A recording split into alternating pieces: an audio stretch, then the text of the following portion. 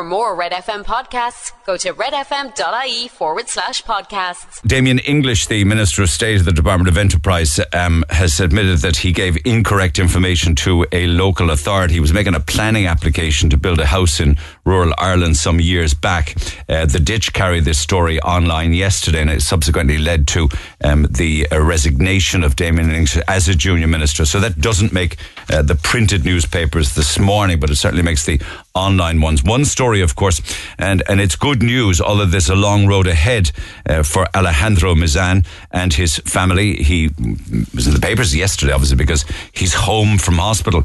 And there's some articles this morning that follow up, chatting with family members. I will come back to this a little later on and chat with his brother Raul. But the 9-year-old is home in Enniscorthy, savagely attacked back on November 27th and badly mauled by a pit bull that was loose on the housing estate.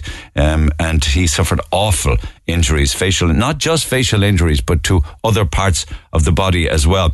And apparently in a lovely way of trying to, reintegrate him in the best way that they think possible, they bought him a dog teddy. The family have bought Alejandro a dog teddy to try and help him overcome fears of dogs. But they don't know at this stage how he'll react when he actually sees a dog. He's quoted in The Independent this morning as saying, "I wish I had my face back." The poor little lad. So he's only 9 years old, and obviously this is a new world to him, and he has to deal with his injuries and more trips back to hospital and what have you. He suffered very severe injuries, and I think we all know that there'll be a long road to recovery. So that makes many of the papers today. More on that a little later on this morning. But can I just say that it's a year after the killing of Aisling Murphy. And of course that shocked the nation. Liz Dunphy carries the story in the Examiner this morning. And I know that hundreds of people are expected to gather in Tullamore today to mark that first anniversary of the killing of Aisling Murphy. And sadly, there's been way too many deaths of women. And of course, with regards to Aisling Murphy, she was 23 years old, primary school teacher. She was jogging along the bank of the Grand Canal in County Offaly in January of last year. And of course, she had her life taken from her, murdered, killed. Sadly, though, there have been a further 11 women have died in violent circumstances a year after the killing of Aisling Murphy. That is a shocking statistic, that 11 more violent deaths since Aisling's death a year ago. And those 11 deaths are among 254 women who died violently in Ireland since 1996. And 2/3 of them were killed in their own homes. I mean, you need to just take a moment to actually take that in, particularly in the year since Aisling has died, there's been 11 more deaths of women in violent circumstances in Ireland. The papers this morning talk of Michael Flatley, who's battling cancer. The disease, sadly, is aggressive, but he's a fighter, is Michael Flatley. He makes the front of many of the red tops today. Flatley battles cancer, for instance, on the front of the Star. And he's asking people for prayers, and he's going through all of the treatments necessary. And everybody, of course, would wish him well in that. And, of course, yesterday there was the farewell of and of course the family, the heartbroken family were there, never mind the amount of friends and colleagues from sport and media and broadcasting, for the burial of the broadcaster Paddy Palmer. And many were fighting back tears yesterday, including family members who were talking about how the family has been lost forever. Of course, Paddy died. He was the victim in a hit and run, and he battled for a long time in hospital, but sadly passed away and was buried yesterday. Paddy was so looking forward to seeing his grandson grow up, is a story on the same man in this morning's Star today, as he was laid to rest yesterday, and there's many photographs making the papers. He had the gift to give joy, and I think that's a very good quote from somebody at the funeral yesterday. And sport does just that, doesn't it? By and large, sport is a unifier, and it is a time of celebration. And to work within sport and to be a sports broadcaster, it must be a wonderful thing to know that your job is making a difference for the better. And I think that's what he did all through his career. All too often, you pick up a newspaper and it's bad news and it's sad news. And I understand that bad news sells, but they'd put the fear of God into you, wouldn't they? With the amount of negativity that's out there. He wasn't of that genre, if you like, because what he did was a positive thing. the love of sport and the sharing of sport commentary and sport writing. I like this idea from Ted Tynan. He's talking about free buses on Leaside. Now, I don't know who'd pick up the tab for it, but that's the kind of thinking that we need, a free bus service. And some of the councillors actually in Cork City Council are going along with this to the point that they're going to get in touch now with the Transport Minister, Eamon Ryan, to see if he might decide a pilot initiative of free bus travel to be rolled out in the city. I don't know who, as I say, who'd be paying bus errand for it, but I think it'd be a novel move, wouldn't it, that you could jump on and off all sorts of buses and what have you free of charge. I don't know what the taxi drivers would feel about that. But anyway, and then there's an interesting story that won on appeal. This is a very interesting story indeed, because it's a motorist who was convicted of a drink driving offence and had a 2-year driving ban and appealed it and won on the appeal, actually. 31-year-old Lucy Maguire. She's from Waterford. Now, she was convicted of the driving offence, driving while drunk, fined €400 and disqualified from driving for a period of 2 years. But she appealed it. And interestingly, she won the appeal. She said that, and had proved actually in court, to the judge's satisfaction, that she had been assaulted and was in fear at the time, and she only drove the car to get away from the assailant. Now, there's no talk in the papers as to who the assailant was or what that involved, apart from the fact that evidence was given, that the judge referred to evidence of the assault where Miss Maguire was at one stage grabbed by the throat and she ran away in fear from the scene of the assault. All she knew was that she needed to be out of there. She got into her car and drove around the car park, eventually realised that she'd too much to drink and that she shouldn't have been driving, and she pulled in. But the guards saw her and came over at that stage. But who could argue with the woman who did what she did if she was getting away from somebody who had their hands around her throat? So the judge saw sense in that, and she won her appeal. It's an interesting one from the courts yesterday, but there was another one in the papers also, and this is up the country, of a burglar, apparently, a judge who said it is absolutely extraordinary in Ireland that the state would be paying disability benefit to a burglar because he's lactose intolerant. I didn't know that lactose intolerant would tick the box for the criteria to get a disability payment, but apparently it does. And the judge said, I'm sure that the taxpayer will be delighted to know that the Department of Social Welfare is paying disability benefit for lactose intolerance. Be interesting to drill into disability benefit a bit deeper to see what other kind of things like lactose intolerance, which is an intolerance to dairy, I think, isn't it? I mean, you could still get out there, work, get on with your life and avoid dairy, I suppose. But anyway, your thoughts on that are welcome. Text 0868 104 106. Cork Bio reporting yesterday more thuggery. I mean, you couldn't make this up, right? The guards had to go to Jacob's Island, apparently, because 8 cars were smashed up by thugs the night before last. This is down in Jacob's Island, and 8 cars were broken into. 8 cars had their windows shattered. I've even seen some photographs, not 1 or 2, but 8 of them with glass all over the place, damage done to even the ignitions of the cars and stuff like that. It's a story that makes Cork. In fact, one fellow whose car was destroyed says, I'm without a car now for a long, long time. It's a Japanese import. It's going to take ages for those parts to come in. So that criminal damage made Cork Bio. Also, I know I mentioned this, what day is today? Thursday. We were talking about this on Monday as to whether there could be strike action by nurses. The Echo this morning is saying that nurses in Cork are to be balloted all over the country. So obviously it would include Cork. But the headline in the Echo today says potential industrial action for Cork nurses, depending on how that national vote will go. But other health-related matters are quite interesting, because there's a study done by Trinity College that makes the Mail today. It's the front page. The headline says, too many first-time mothers are having C-sections. And that's interesting for a couple of different reasons. One is they're saying way too many women are having C-sections, or being told to have or advised to have C-sections, because doctors are fearing litigation or being sued, right? In the event of something going wrong with a natural birth. Others are saying it's just more convenient to have a C-section. But check this one out in this morning's Independent, where apparently a huge influence in doctors deciding to do cesarean sections is the fact that so many first-time mothers in Ireland are, quote, fat, old and short, according to an obstetrician who has told research in this new study. So this is one of the reasons, this obstetrician says, that there's more of a rise in C-sections. New mums are fat, short and old. That's not going to go down well with women or pregnant women. Other paper stories this morning include Mallow, which apparently is the county, or town I should say, in Ireland that's most interested in British monarchy. Don't ask me how, but a digital company did a deep dive into Google searches in Ireland regarding Harry and Meghan and the royal family, and they found that Mallow is most interested in the British monarchy. Why would that be? Would Mallow be more interested? Does that mean that Mallow people will buy more copies of the book Spare?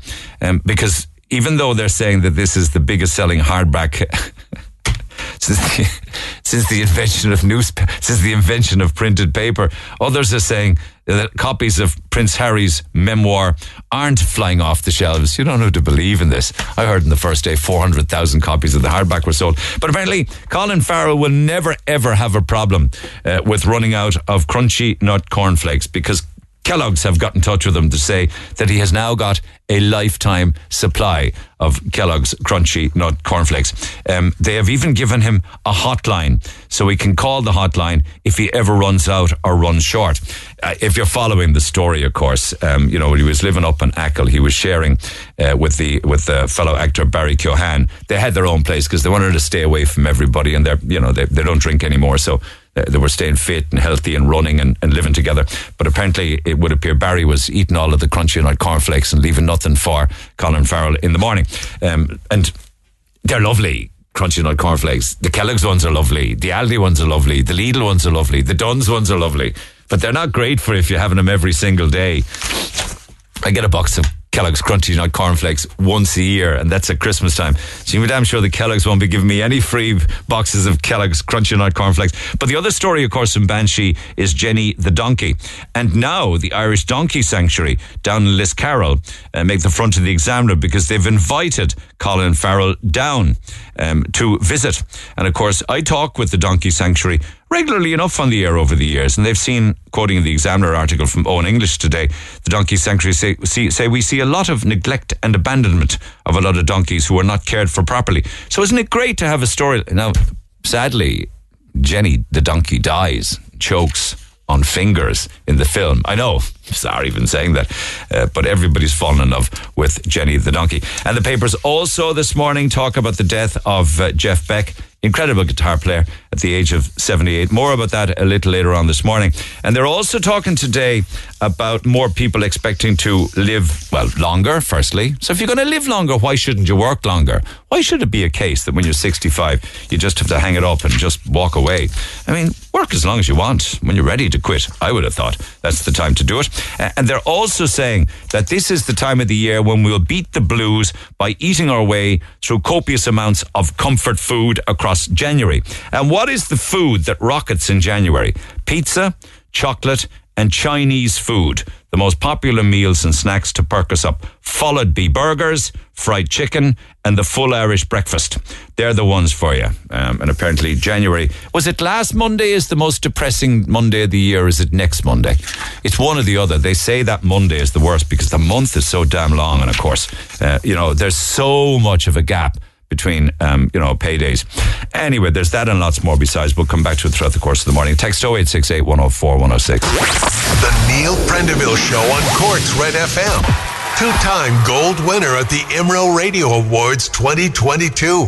I mentioned in the papers this morning that Alejandro Misan is home, and the family are delighted to have him home. And I was talking on air yesterday morning of a big beaming, smiling photograph of all of the family with Alejandro back in the family home in Enniscorthy, County Wexford. He's got a long battle ahead of him, and the story makes the papers again today. Now, one of the really lovely things about this story is the GoFundMe that was set up to raise funds to help the family, and God knows they're going to need it, and certainly Alejandro's going to need it.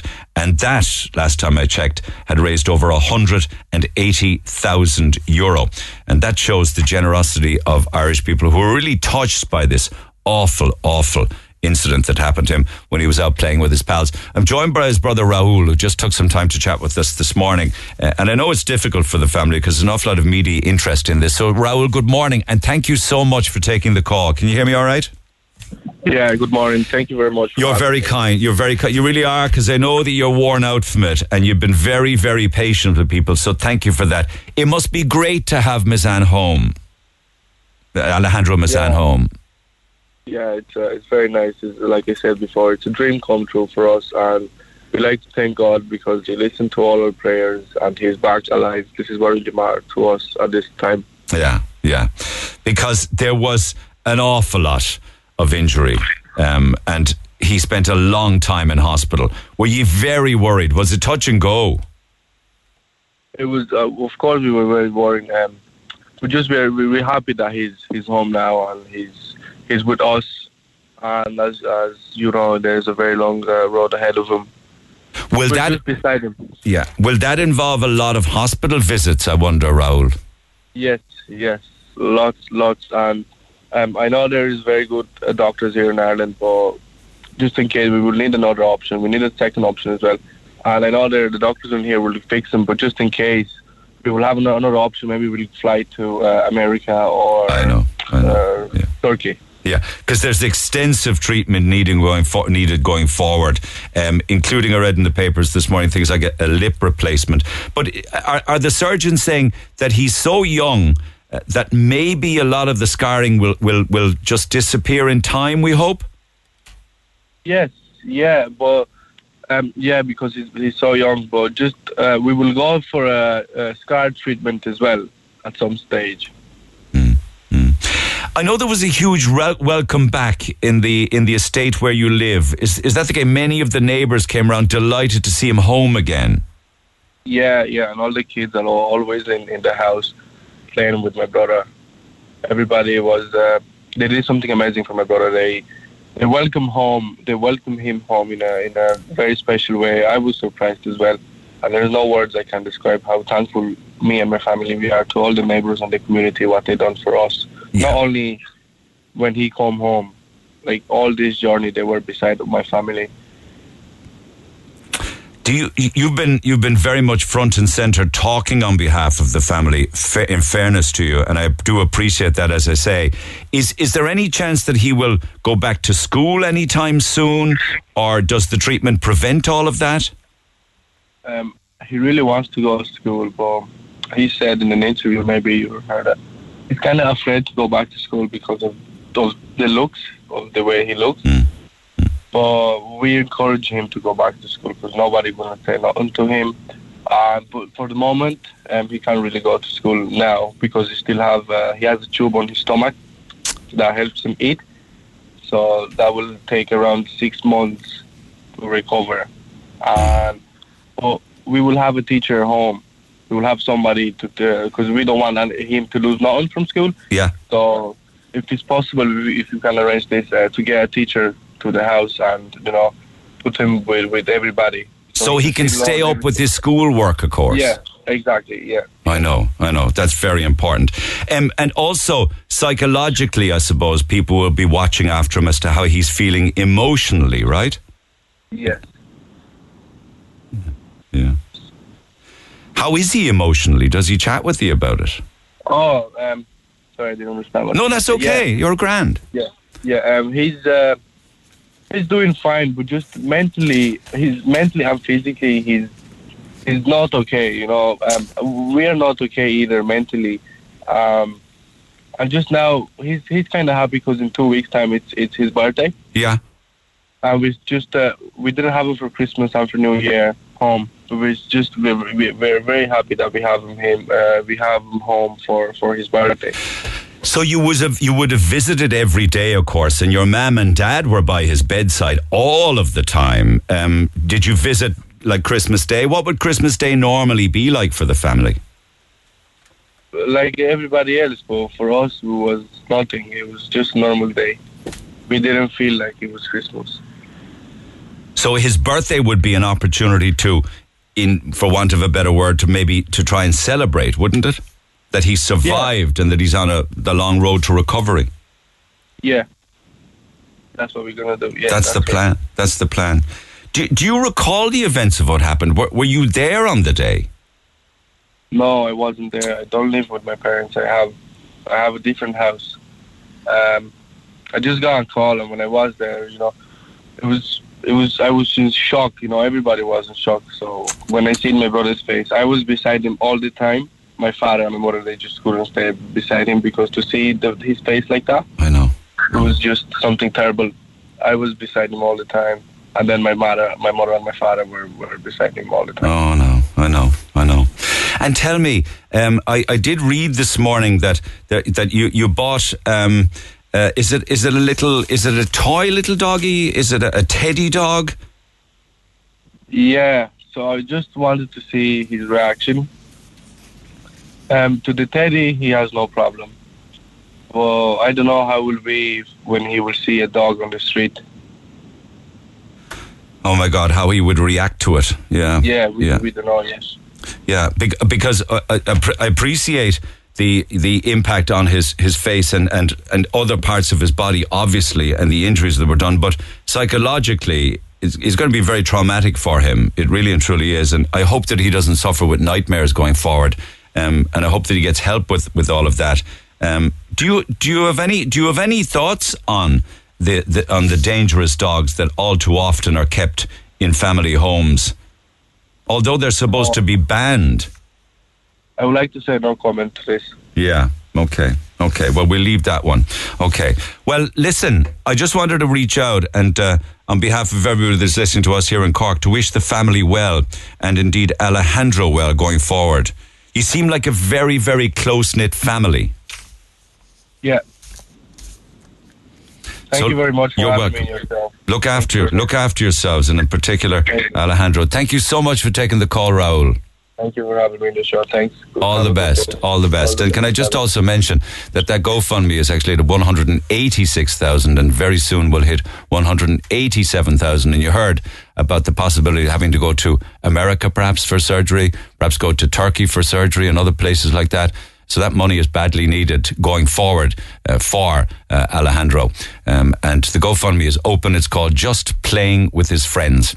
Been 6,800 donations already, just playing with his friends on GoFundMe. Back after the break, text 0868 104 106. Get it off your chest. Call Neil Prendeville now on 0818 104 106. Red FM. Yes, indeed. And I thought so with the entire family. Yesterday we were talking a lot about price increases of alcohol because Guinness, Diageo have followed Heineken and put their prices up and will do so, of course, on the 1st of February. A lot of people then were getting in touch with different prices of pints and what have you across different areas of the city and the county. Big response to that. Always the price of the pint does generate quite an amount of conversation, and also hair coursing from yesterday's programme as to whether or not it should be banned. There was a vote in Cork County Council by the Green Party trying to get a motion passed that they would get hair coursing banned, and it was very, very heavily defeated. So we've got texts and calls on that as well throughout the course of the morning. But I just want to catch up with the story one of the stories that we had before Christmas, particularly with regards to the elderly and people living alone who are in need of help. And sadly, well, in a good way, it's good that people get in touch with me and we hear of these stories from concerned neighbours. And then there's an opportunity to try and help. And we have a lot of success with that. A lot of the time with regards to the elderly, we reach out to the advocate for the elderly, Paddy O'Brien, who is amazing when it comes to helping people out who need help or might know how to turn to get help. And in one particular case, in the Blackpool area, we were all alarmed with one particular story, and Paddy joins me by phone. Paddy, good morning. Yes, good morning, Neil. And this is a story from around about mid-November. Can you just recap on the lady's situation for people that may not recall? Okay, the lady was living alone in appalling conditions. She couldn't go up the stairs. She had, used to sleep on the floor. And thanks to Red FM, over the area did a shot. We got in a television. We got a boiler in, or repaired to a boiler, had our door repaired. But what I did on that day, on that particular day, there was a community welfare officer running the programme, and I in turn met her the following day, the 15th, and she saw the appalling state herself. And how appalling was the living conditions? It was couldn't be worse. Everything was thrown on the place. It was like a rubbish heap. Yeah. It was the worst I've ever seen in my whole life. It's like a rubbish dump. That's how I could put it now. Yeah. Like a rubbish dump. So this girl, the lady herself, the welfare officer, was very helpful. I met her at 9 o'clock on the 15th, and she the following morning brought a social worker out from the health board. Yeah. And what was discussed then with me as well, and I wasn't there on the second visit, was that this lady, to get any quality of life, would get a medical card, meals and wheels, public health nurse, the bed brought downstairs, the house tidied up. I went on your programme here on the 21st of November. I told the listeners of Cork that the situation was the wheels were in motion. Yeah. And that lady was going to have a good life, and we all look forward to Christmas. The first week nothing happened, the second week, but Paddy O'Brien was up on the whole time to bring her down soup from O'Reilly's Deli and Roadcourse Road. Yeah. Doing for job in the second week. Because was she not cooking, Paddy, no? No, she couldn't cook. And I'd go to the shop for her, and I told Seamus yesterday she loved jam. She'd buy jam. She'd only buy a half pound of jam every week. And what was she surviving on a daily basis, did you find out? She was to do something, but how, I don't know. But at the end, I finished off speaking through the window.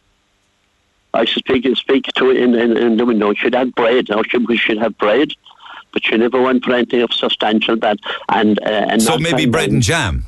Yeah, bread and jam, yeah. Okay. Jim across the road, then once went up for a chicken, a bag of chips and a burger. So I was ringing, and I eventually contacted the social workers, and nothing happened.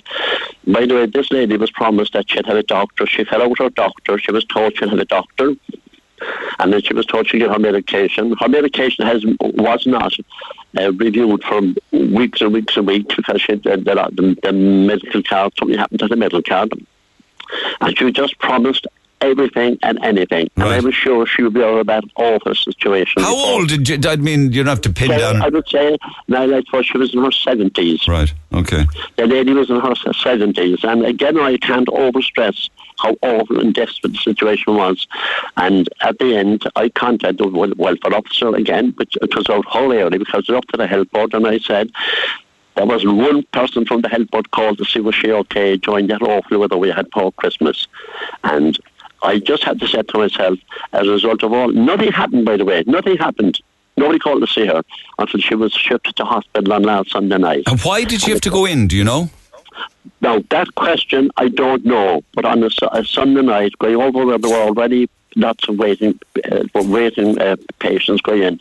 And the question I'm asking myself ever since, and I'm very, very annoyed and disappointed and cross with the health board, is that I'm calling this lady Mary. That's not her name. But I wonder over how many more Marys are throughout the city, throughout this county being treated that way. I mean, I rang the office, the head office, looking for a public nurse.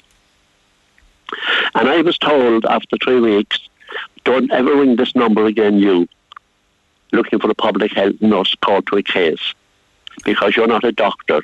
They're the words. Right. Yeah. They are the words. Yeah. You can't refer cases. And then I'm not to mention the person. So I don't want to know. It's just a health official is fine. But so members of the public, and you, of course, with a very, very, very strong track record in advocating for the elderly. But are they saying that members of the public should not intervene if they see need or want? Yeah, well, that's what I said. I said I wasn't getting involved in finding out what her health situation was. Anything about the lady. What I wanted to do was this, to draw your attention to the fact that a woman could be found dead any day. Yes. I said, over the last 2 weeks, I'm up and down. Is she alive? Is she alive? And you were told, you're saying this category, you were told, don't call this number again. That was the last sentence. Don't call this number. But we're always being told that community intervention is important and look out for your neighbours and check on the elderly. So that goes against that. And that is for definite. And the thing is, it took so long. No, I have to say one thing. I have to thank the officer from the community welfare officer. She was very helpful. The day after the interview, we met at 9 o'clock that morning. Yep. And she saw the situation, and then she handed over then to the HSE.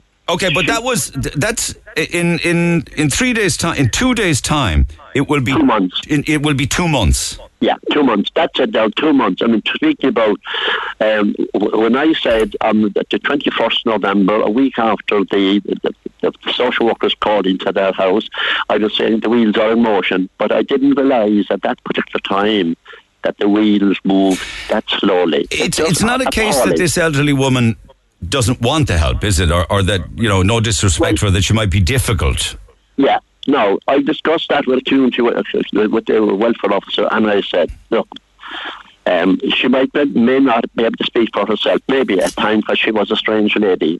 But at the same time, she should not be allowed, all rules should be broken to get her out of that awful environment.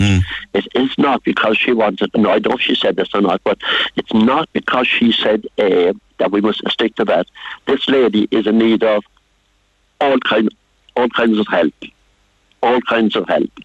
And seemingly that she was on some form of medication, but over the last few months she has been on the medication. And she was even asking me about an inhaler. An inhaler was in question as well. But thankfully that she's in hospital, but it's just regrettable and very... Is she in hospital now? Pardon? Is she in hospital now? Oh, she's in hospital now, yeah. She's in hospital. So wouldn't this be a really great opportunity to go in and sort out the house? Oh, yeah, and that will be for definite, and that's going to be up to the authorities now for definite, yeah, because, I mean, the thing is, what has to happen, the house has to be cleaned out completely. Okay. Yeah. I mean, there's not a spare inch on the ground. Apart from she's a sheet on the ground where she would lie down to sleep. Oh my God! How is she? Oh, yeah. And how is she for heat and things like that and staying warm? She has a radiator on, and I pit her bell. She has a small radiator, a portable radiator on. Plugged in? Yeah, and it's continuously on. So she lives in the one room and lies and sleeps on the floor of that room? In the one room. She's a bit of an armchair. It isn't very safe. Okay. So in 2 months, nothing's been done? 2 months, nothing has happened since the day I spoke to Neil Prendeville on RedFM on the 14th of the month. We're working on it since. So I was promised everything after 2 days. Well, I was told. I mean, the welfare officer brought a social worker over as well, and they discussed this grand, and that is the situation at the moment. Thankfully, she's in the hospital because I'm repeating myself here. During that bad spell of weather we got prior to Christmas, I generally went seriously was very, very worried about her. I said, she's going to be found dead. She's going to be found dead. And how she got through this awful cold weather. And I thought that from the time of my conversation with you, I would have thought it would have been an urgent emergency. I don't know. Is it that the health officials are overworked and understaffed? But 2 months later, nothing done. I mean, what's the plan now? What happens next? Well, I mean, we'll have to see what the authorities will do. Know what her problems are, and just take from there. But I mean, she cannot. I mean, at this point in time, I don't even know what hospital she's in. Whether she was taken to the CUH and going to queue, or whether she went to the Mercy, or what she take to the. You don't know if she's in hospital as a result of her living conditions and her lack of proper food or anything. No, I would say not. No. I would say not. Obviously, whoever, and a kind neighbour across the road, Jim, who would go for a message on again for her. Yeah. Because he rang to tell me that she was actually tripped to the hospital on the Sunday night. Oh my God! That was it. I mean, everybody tries to help people, but as you say, if that lady was treated that way, in that fashion, I would just these terms. It's appalling and it's disgraceful, regardless who she is, and regardless if she has some little problems that she's been difficult. That's that lady, but we must treat her as she is. We mustn't just treat all the nice people. And you're not to call again on her behalf, nor ring the office again. Yeah. That's incredible. That's incredible, and all you're trying to do is to do good. Yeah, that's incredible. That's what you're doing. And you see, at the time I was helping another man as well, not far from there. not far from there. I know. And I actually on this occasion I went to the hospital, and this at the very beginning. And then when they were ringing me then about that man, it was the same. So, what are you going to do next? Well, I'm just going to sort out what hospital that this lady is in, and take it from there, and contact the hospital, and contact the medical people, and contact the senior members there, and bring.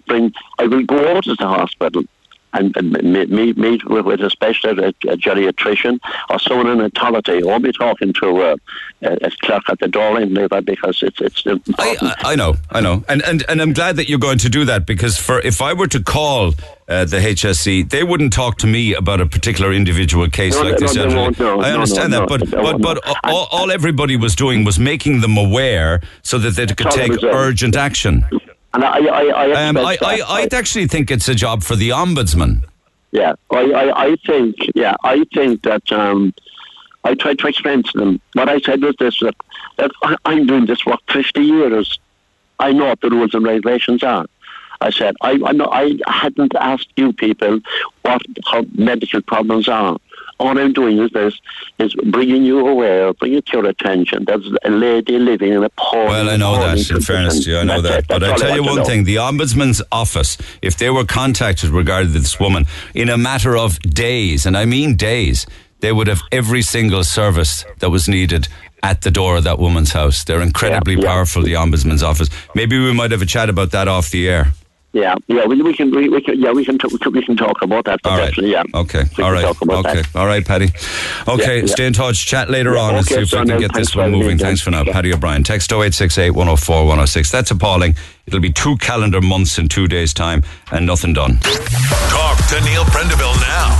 0818 104 106. Cork's Red FM. I know what you're saying. I've seen the text already that we can look after others so well, but yet when you hear of an elderly woman living in appalling conditions like that, nothing gets done, in spite of alert being raised back on the 14th day of November of last year.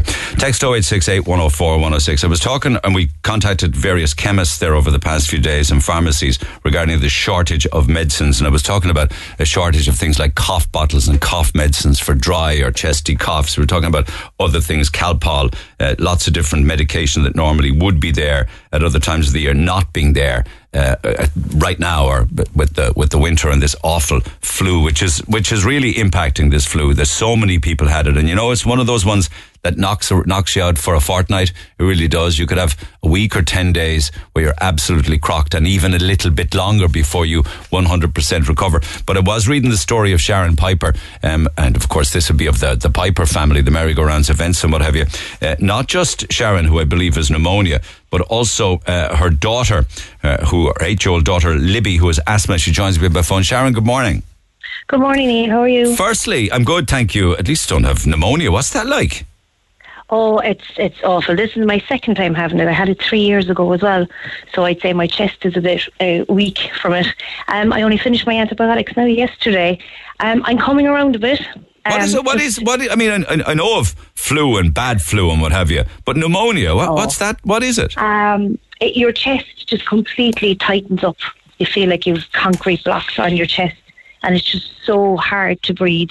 Now, my voice is only after kind of coming back in the last week or so. It's not back fully. I'm still a bit croaky, but it's just you just feel you can't breathe, and it's just the most sickening thing ever. You couldn't even put it to a flu. It's worse than COVID. It's the worst thing you'll ever have. It's just completely dilapidated. And you need to be fit to survive something like that. It can be very serious. Well, it completely attacks your whole system. Like, I know you'd hear years ago, people with pneumonia, they go to hospital, but obviously if you have an underlying problem, there has to be two different types. Do you know what I mean? Yeah. It's not the bad one. There has to be two different ones. But it just wipes you for 6. It's just complete. And as I said, this is my second time getting it. I had it 3 years ago as well. And Libby lives with asthma, obviously. But talk to me then about all of the products. They figure upwards of 200 products that you normally will get in a pharmacy that are out of stock.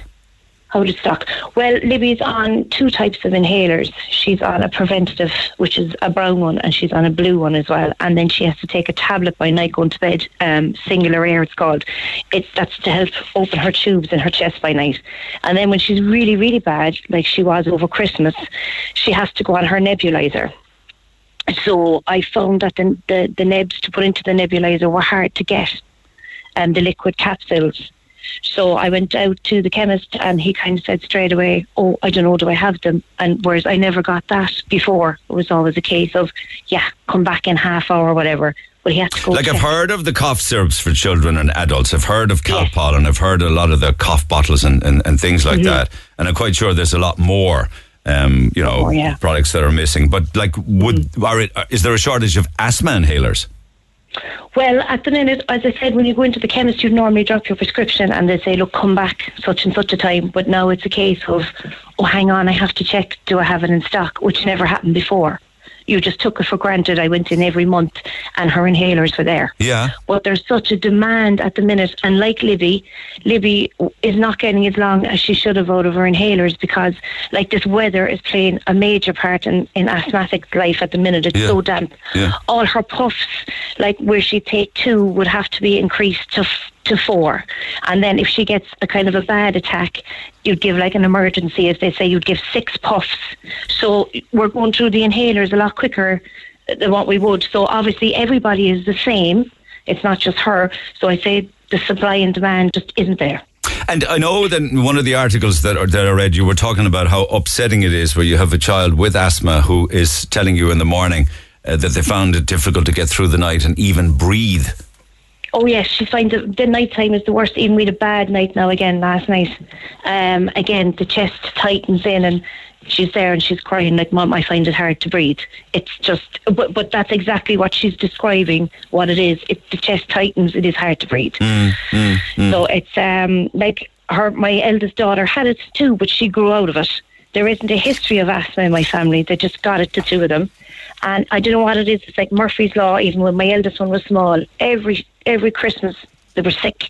We were in South Dock. We were queuing in the Kinsale Road roundabout. It's just that the weather just gets so damp. It's the worst time of year. Yeah. And it's just hard when they're so small. Will that last across February and maybe even March and stuff? Well, the way she is now at the minute, it's kind of going on since the middle of December. So she's not getting much of a break. Like, she's been on steroids now as well all over Christmas. Is there a shortage of those? Is there a shortage of antibiotics? Is there a shortage of steroids? Well, there was the antibiotic that she was to be put on.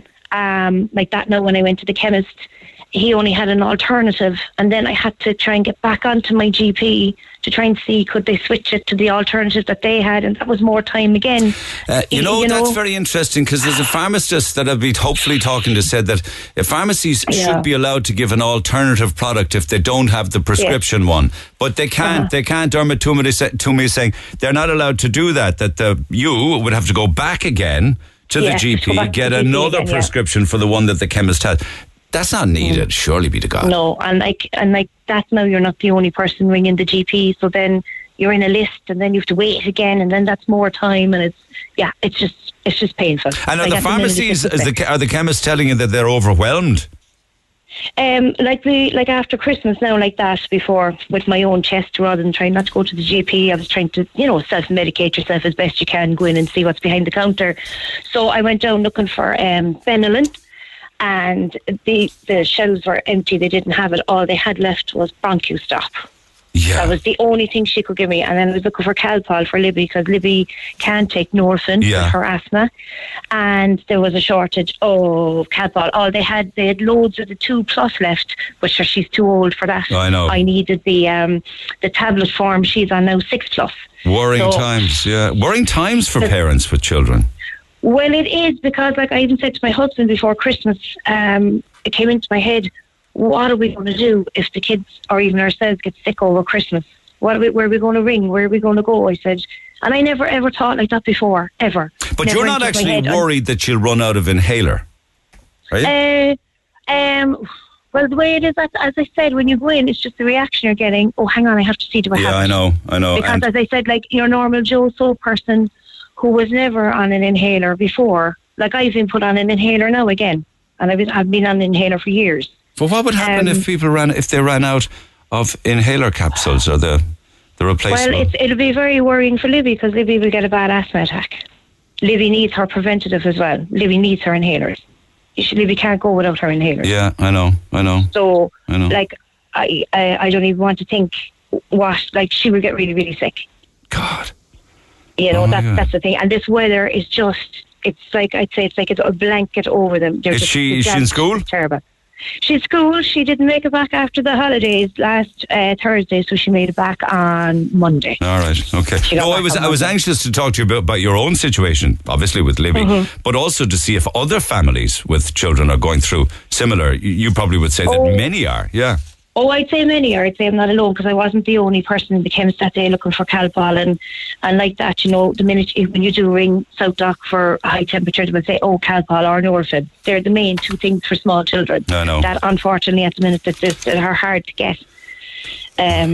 So it's, it is, as I said before, I never thought like this. You just take it, you go to your pharmacist and, you know, they have it and that's it. Well, I suppose there's so many viruses around. Everybody's sick. Everyone's sick. Like, you know, it's just been the longest, sickest Christmas ever. Everyone you meet has been sick. All right. Well, listen, thanks for bringing us up to date on your behalf and perhaps on behalf of other families. And good luck to you, Sharon, and to Libby as well, Brilliant. all right?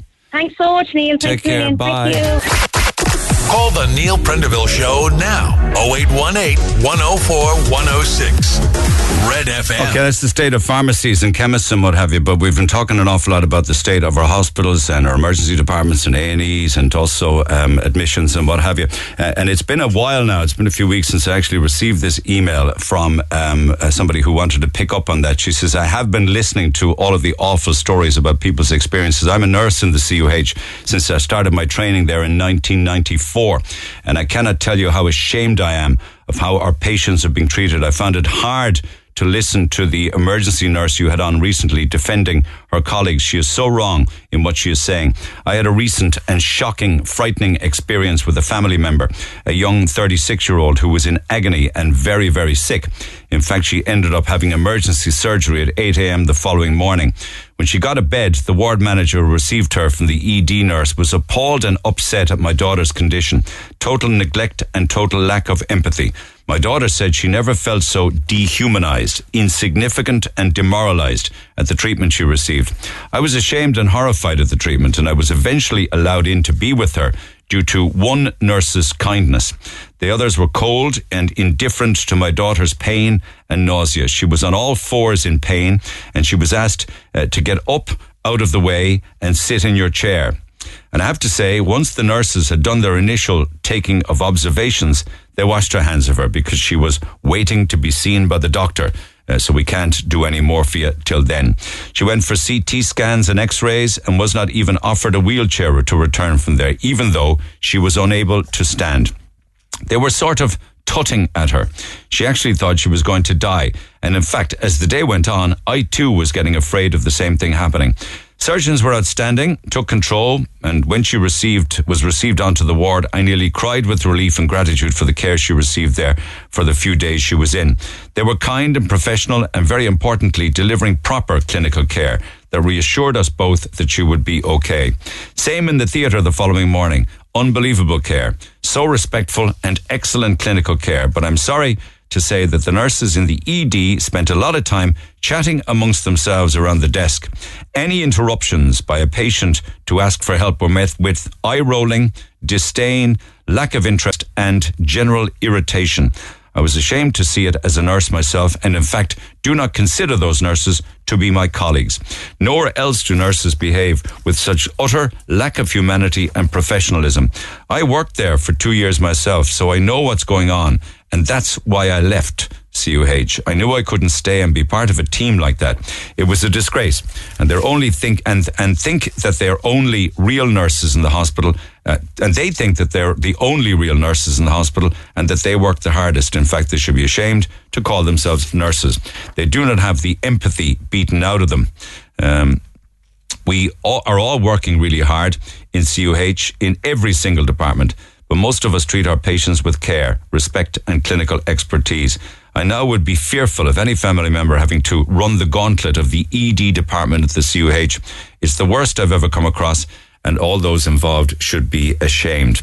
And that is from a working CUH nurse that no longer works in ED, but it was sent to me at the back end of the year. So that would have been probably before, or, in and around when things really kicked off in the emergency department, and all of the viruses and all of the sicknesses came upon us the back of, mid to the back of December. But it's sad. It's quite sad, because in many ways it kind of generalizes against all nurses, and that isn't the case. But it certainly is her experience, she says, as a nurse working within the CUH, of the conditions and the work practices in the emergency department. I'm Rory. And I'm Valerie, and you can join us for the very best in local, national and international sport every weekend on the Big Red Bench. That's the Big Red Bench, every Saturday and Sunday from 6 on Cork's Red FM. Get it off your chest. Text the Neil Prendeville Show now. 086 8104 106. Red FM. By text, and thank you to everybody who gets in touch. I'm not too put out at all by the Diageo price hikes, Neil. I prefer a few bottles at home or at the mate's house. It's less hassle, and you just toddle up the stairs when you want to, and far less numpties to be dealing with in pubs or clubs. One or two more. A lovely text here saying, I loved Paddy Palmer. He never failed to make a poor game exciting. I loved his sense of fun and the references he would make to the players' professions. His commentary was just gold. May he rest in peace. I got a funny text then. There was a burglar before the courts where it was discovered during the court case that he is on disability benefit for being lactose intolerant. Texter says, how dare he take advantage of his lactose intolerance to get disability benefit? That's cheesed me off big time. He's milking the system. I love that. It is a serious story, but I do love that. And I was wondering, was it last Monday or next Monday that it is Blue Monday? Thank you to Rory. He says next Monday is Blue Monday, and it will be Turn to Me Day. A national mental health charity is stating that they expect Blue Monday, next Monday, will bring an increase in stress and anxiety levels. Blue Monday is January 16th. It's the third Monday of January, and it's believed to be particularly stressful due to the combination of post-Christmas blues, the gloomy weather, and many people being in the red with credit card bills or trying to stretch their December paycheck. Rory Noonan, thank you for that. I couldn't have put it better myself. It is for all of those reasons that next Monday people feel the pain most. Of course, the weather doesn't help, and it's a long month to get paid. You've got credit card bills coming in, and of course you also have gas and electric bills coming in. I'm almost mortified to say it, but I got my gas bill, which would be the bill that would take you through November, December and January, like the back end of November, well, actually the start of November to the start of January, a couple of cold months. €943. I'm even mortified saying it. €943. It's an estimated bill. I mean, maybe if I had submitted a reading, it might have made a difference. But, you often wonder, like, if you lived in warmer climates, you wouldn't have the grief of gas bills like that, 400, 500, 600, 700, 800, 900, €943. Is it any wonder that people go, you're right, is it any wonder that people go away for the winter, and they just lock up shop for those that could work remotely? A lot of elderly people and pensioners and not so old even just go away for the winter months. Well, like, that's fine, €943 is a lot for gas bill, let's be honest. It's insane. Yeah, but everyone in my house is cold though. Yeah. It's just the way it is. You just have to move house, that's the only solution. I go around and I just can't handle it.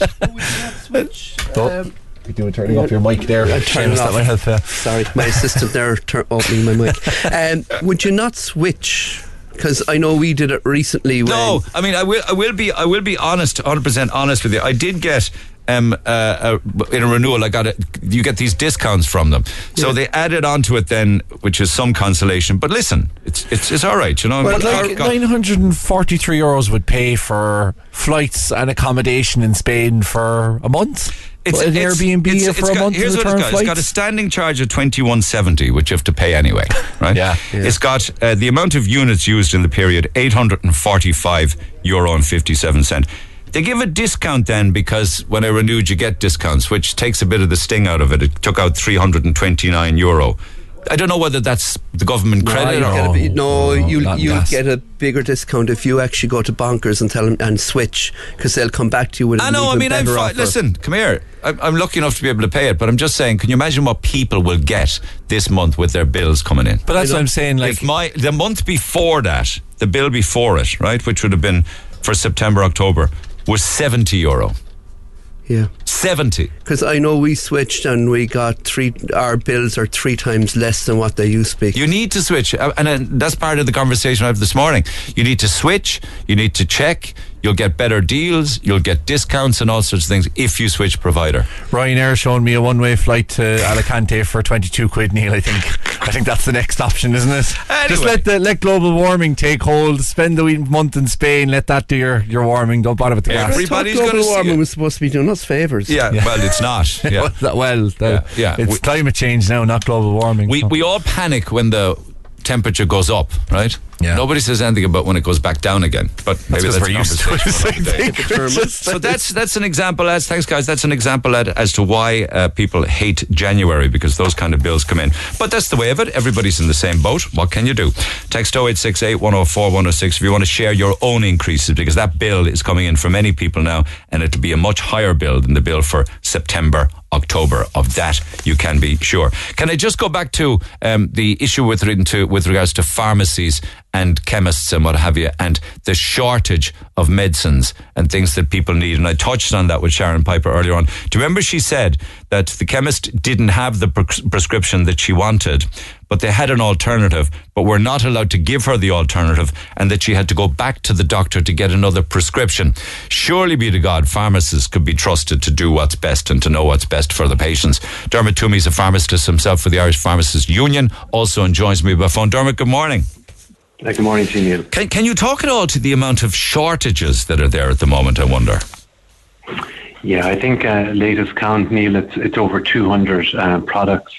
It obviously varies on a day-to-day and week-to-week basis, and some products are in supply and some products are out of supply. And I suppose our key message really to the public is, look, not to panic. There are alternatives there, and we'll work with the public and with their GP in order to source the alternatives, but just that people need to have a bit of patience and forbearance with us while we do that. And what are the ones that are in short supply or are not in stock, Dermot? Because I've heard people referencing things like Calpol, medication like sprays for sore throats, or even aspirin. Yeah, I mean, there's a whole range of products. So, for example, I think the Calpol issue was primarily UK. I'm not aware of a shortage of that in Ireland.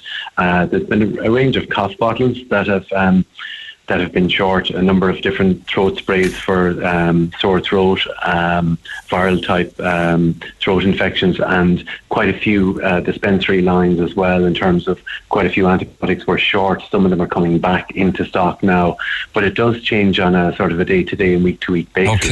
Okay, yeah. So that would be cough syrups and things for adults and for children. Yeah. Now, to be fair, the range of cough syrups over time has reduced, because not all of them, due to licensing, let's say, are licensed for certain age groups. But I suppose one of the key things that, I'd have spoken to you and others about before is that if pharmacists were empowered to make what's known as a therapeutic substitution across a class, that would make a difference in terms of reducing the waiting time and having to resort to GPs where there are shortages. Okay, but you're not allowed to make that call in the pharmacy, are you? No, we're not at the moment. So what we're looking for, and we've been in touch with the department on it, is what's known as a serious shortage protocol. So where there is a serious shortage of certain medicines or classes of medicines, that the pharmacist would be empowered under strict protocol to make a substitution. And again, the GP would be informed with that as well, because let's say, for example, if there was going to be a serious shortage protocol for, say, a particular antibiotic range or some painkillers, that would be communicated to pharmacy and GP at the same time, and then pharmacists would go ahead and make that substitution as per the protocol. Oh, okay, that would need to be rectified, wouldn't it? Because that's causing an awful lot of problems back and forth, and people stay sicker longer. True? Absolutely. I mean, it's really about delays, and I suppose ultimately we want to keep people out of hospital and keep people as well as we can. So where people are prescribed, particularly medicines for acute illness like the respiratory illnesses that are going around at the moment, you ideally want to get the medicine to them in a timely manner. But our hands have been, I suppose, tied and a bit hampered because of this shortage issue. And unfortunately, pharmacists and their teams are spending far too much time trying to procure stock rather than dealing with, I suppose, the clinical needs of the patient, and that's where we want to be. And the issues that we're having, Dermot, are they having that across Europe with regards to shortages? Yeah, absolutely, to a greater and lesser extent. Obviously, our geographic location makes it a bit more tricky because there's more logistics in terms of delivery issues getting the products to Ireland, but it is, yeah, absolutely across Europe. Do we have more viruses than the Spanish or the Italians or the Portuguese because our weather is colder and damper, I wonder?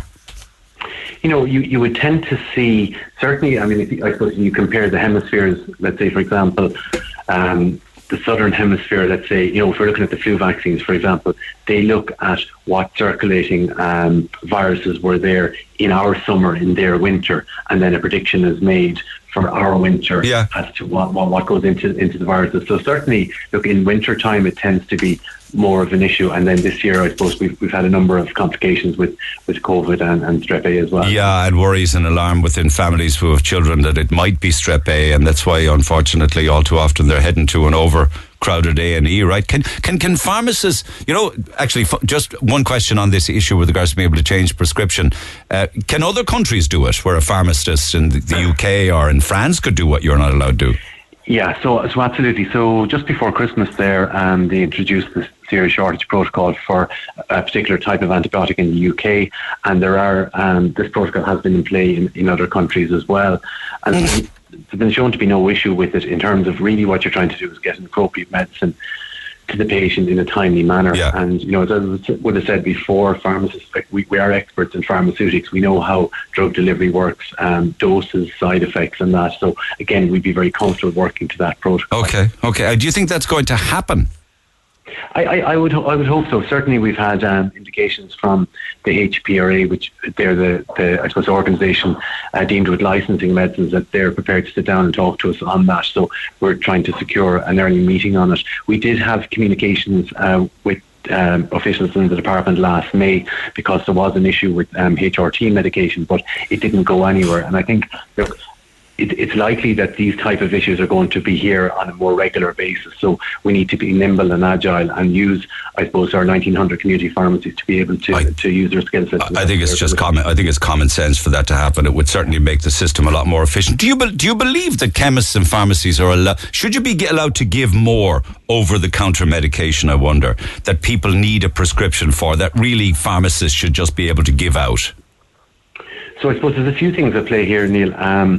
Certainly in the UK, there are a range of conditions that medicines are known as pharmacy-only medicines, that they can be sold under the supervision of the pharmacist, whereas the equivalent, say, in Ireland, are prescription-only. Yeah. I mean, we would see a number of things that should come into play. One is a minor ailment type scheme, and basically the scheme would allow people, particularly with medical cards, to be able to have, I suppose, a consultation on a par with a private patient without cost being a factor. So someone comes in and say they have an issue like indigestion, we could have a consultation with them and then select an appropriate product, and that then would be reimbursed by the state, as opposed to, let's say, we select the product and say it's €12 or €14, then, you know, they may not have the money for that, so they're reverting back to their GP. So that's maybe the first aspect of it. So we're very keen on that. And then the second aspect, I suppose, is your point, is can we look to extend the range of products that can be available over the counter without prescription? Yeah, absolutely. And there are some products there that certainly... Now, in fairness, in the last couple of years, there have been a few more that have moved from prescription only to pharmacist supervision. So there's products for migraine, Viagra as well has come over the counter. So there has been, but it's been a trickle, really. And yeah, because it used to be that way in Spain, I believe, but I was just doing some checking on it the other day, and I think where you could get antibiotics from the pharmacy without a prescription in Spain, but did they reverse that? You know, I suppose on that one has to be very careful, because if we're talking on the, I suppose, the opposite sides of the antibiotic story is antibiotic resistance, and that's an issue that's becoming more and more in play. So ideally, if antibiotics are overprescribed or overused, or if people are swapping between family members or friends or whatever, the issue is the antibiotics are going to become less and less effective, and we know that with MRSA. So, like, there is a balance. Obviously, we're in acute time now, and a lot of people are quite unwell and they need them.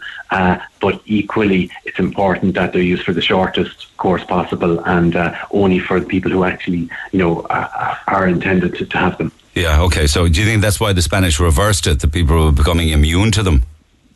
Well, it's like this would be a global thing, and there is a concern, and certainly, through, there's a website called undertheweather.ie where, people, members of the public can click in and see, are antibiotics required? So there are a number of self-limiting conditions that would be viral mediated, so they're come from a virus, so you wouldn't need an antibiotic for them. So I had a gentleman this morning, we spent a bit of time with him just talking about his ill daughter at home, and the kind of conclusion we came to, a good chat, was that, keep going as he was with Calpol, with the fluids, and just to monitor that an antibiotic probably, in my opinion, isn't needed at this stage. But obviously, if things deteriorate, then to go that way. But I think it's important because that is going to be an issue if there are too many antibiotics prescribed or taken. Okay. It's interesting. Just on a final point on that, do you think that really people, their first protocol should be the chemist, should be the pharmacy, and perhaps not always the GP? I don't mean to sound reckless in this, but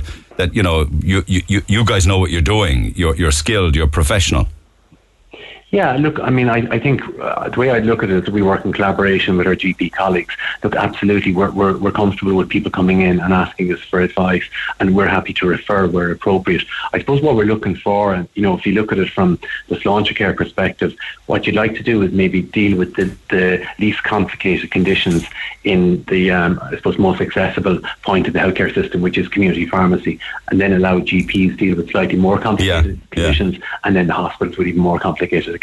But definitely it's a collaboration thing, because again, we would have people coming in and we would refer them to our GP colleagues, because they would need to be seen. If needed, you would do, but if not, you would just give them what they need and send them on their merry way.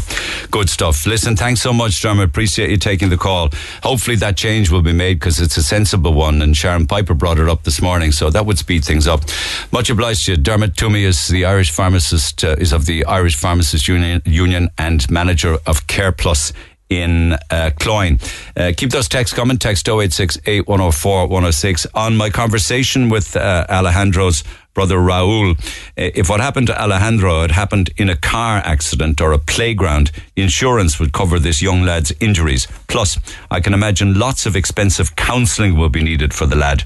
There should be dog wardens. I suggest the family should sue the council for not enforcing the actual laws. All I can say is that God must have been looking after the young lad. Can you imagine letting your child out to play and for this to happen? I know he is badly scarred, but we can see his outward injuries. It's his mental health that I'm thinking of. If something like that happened to my child, I'd be awake with nightmares. Thank God the people of Ireland yet again have shown just what we will do when we see someone genuine and in need of help. Another person that is genuine and in need of help is the elderly woman in Blackpool that Paddy O'Brien has been trying to intervene on behalf since the 14th of November. That poor woman in Blackpool, yet we throw money hand over fist at refugee welfare. And that, in a nutshell, is what is wrong with this country. They, the people in politics, have forsaken their own people, says GP in Blarney. That's not the only text like that, incidentally. That lady should claim to be Ukrainian or fleeing war in another country, and the state would bend over backwards to help her. Speaking of bending over backwards to help people, well done to everybody that helped to raise money for penny dinners with Con Luxford Christmas lights on the south side. He's been back to me to say that they raised €3,623 for penny dinners. That's up €1,500 on what they raised last year. Isn't that incredible? The 1,500 extra that was raised year on year. Now, on the 16th of January, there will be a mass said in Toker Church for those who donated, should you wish to go along. But certainly the mass will be said on your behalf and for you. To everybody donated €3,623 for the Christmas lights at the Luxford home, and all of that will go to penny dinners. Talk to Neil Prendeville now. 0818 104 106. Cork's Red FM. Christmas needs less power, not more. They have more than enough power as it is. I mean, they're the ones working for Big Pharma, advertising their products and selling certain ones over others, and others saying they want full autonomy to prescribe whatever they want. When you go in to get a pack of Solpadeine, it's like being in a concentration camp with all the questions. They're the ones causing these issues. I'm absolutely raging. She says chemists need less power, not more. Thank you for that. Keep those texts coming and phone calls as well. Let's get back to them. Dave, good morning. Hi, Neil. How's it going? Okay, you just wanted to pick up, is it medical cards? Well, I just know it's not medical cards. I just wanted to pick up on something there that people might know about that would be handy for them for alternatives. I'm on a medical card myself, and I have a good relationship with my pharmacist. So if I go up and they don't have something on the list of medications that I'm on, they can get it from a crowd who, you know, they have to pay for it. And you apply for a thing called the hardship scheme. Most pharmacies won't say it to you, but you will have to ask for it. But they say it to me because they know me up there. So it's just like if people are turned away and told to go back to their TVs, they could say, "Oh, can I apply for one that's on, you know, that you have to pay for on the hardship scheme?" But you then have to pay for it, do you? No, you don't. You don't. No, once you apply for it under the hardship scheme, you get it for free. Okay. Just for example, there now I have to go in for a procedure into hospital. I had to get a camera down my throat, and I had to drink this liquid. And the liquid was coming to 45, nearly 50 quid. I went up to my pharmacy and she told me, she goes, it's the same as last time. She said, I already applied for it under the hardship scheme. But why wouldn't you been able to get that on your medical card? Because they just don't cover it. The things that aren't covered on the medical card, you can apply for under the hardship scheme. All right. Okay. So having a medical card doesn't entitle you to any kind of medicine. No, absolutely not. It just covers most things, and it covers the majority of things. There is such stuff that aren't covered on it, which I encountered there now quite a few times. But when I go up, I don't even have to say it to my pharmacist. She'll already have the hardship scheme, the forms kind of half filled out. Do you need paperwork from a GP to get onto the hard? You do that. You just go up. This is all done through the pharmacy. Okay, good point. Thanks for that. Let people know. All right, now. Just Thank you for that. People know there, so they have an alternative. Just ask for it if they're not offered it. Thanks, Dave. Thanks for that. Cheers, my man. No bother, John, good morning. Morning, Neil. All right, what part of this morning did you want to pick up on? I wanted to speak to you about the government's paper there on the immigrants coming into our country, the illegals. The government has discussed how they could introduce more appropriate and more robust border controls to prevent illegal immigration. Now, because they're are you talking about international protection? People that are coming in applying for international protection, or that's the same as asylum, if you like, as opposed to refugees? I'm talking about people. I'm not talking about refugees. I'm talking about people who turned up without any documentation, yet they couldn't get on a plane in any country without documentation. They would be coming. Yeah, they may well be destroying their documentation. You're right, but that's they're looking for international protection. Yes, but apparently, if they have a well-founded fear of being persecuted for reasons of race, religion, nationality, membership of a particular social group or political opinion, they can come in without a visa. Oh, totally, absolutely. Just rock up to an Irish border. Yeah, but we have a teacher above up the country at the moment who's been persecuted by the Irish government. So can he go to another country like Australia or Canada and apply for refugee status there? I don't think he wants to leave the country. Of course he don't, because this is his country, and it's his right. Yeah. So the government now set up a scene where they're now going to try and lock down everything he has to break him financially and starve him into submission. There's a lot going on in that story, actually. There is an awful lot going on there, because let's go back to when the students enrolled in the school.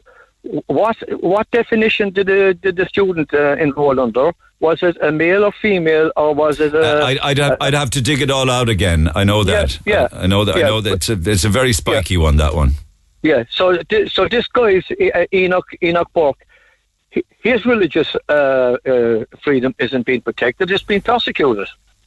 He's been persecuted for us. Yeah. And how do you make a comparison between that and his religious views and undocumented asylum seekers rocking up at the border? Well, if you can come into Ireland from anywhere because you're being persecuted for your religion in another jurisdiction, surely be the God, a man who has been a Christian his whole life, with a history of his whole life and his beliefs. Why can't he be protected? Where we have people turning up and saying, "Oh, I'm a Christian," and blah blah blah. We have no proof that they're Christians. We have no proof that they believe I know in that, anything. and I know that, and it's going to have to stop. It's going to have to be changed because it's become a real problem. People who, like, you know, you have to have borders, you have to have controls, you have to have documentation when you arrive, and in many cases, if you're outside the European Union, you have to have the proper stamp or you have to have a visa. Yeah. You know, that's the way the world works. That's correct. Right, but did you ever watch a program on the television called Stop, Search and Seize? No. Yeah, well, in any one of the ports that you come into, particularly in Dublin, there's one particular guy on there, and he's only just the closest thing to a Rottweiler that you ever saw. Short of putting his hand down your jocks to search what you have on you, it would be not exaggerating. You couldn't get in there with a pack of cigarettes more than you should. Yet we can have people that rack up no documentation and to scared me to fault there. Yeah. No. There's some but what I'm trying to figure out. No, I mean I don't have an answer to that. If people are rocking up without paperwork, I don't. Yeah, but don't we have a minister for the environment that should be able to tell us where did that rule come from? Is this a European, a Brussels rule that's been pushed down our throat that anybody can turn up from anywhere? No history, no nothing.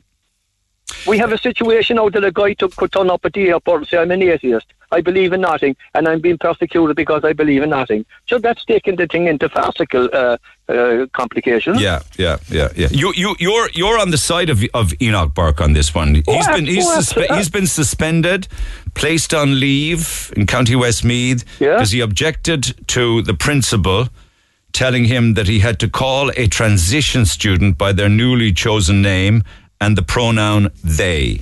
He said no to that. He said he couldn't do this in accordance with his Christian belief. He said there are only two genders, male and female.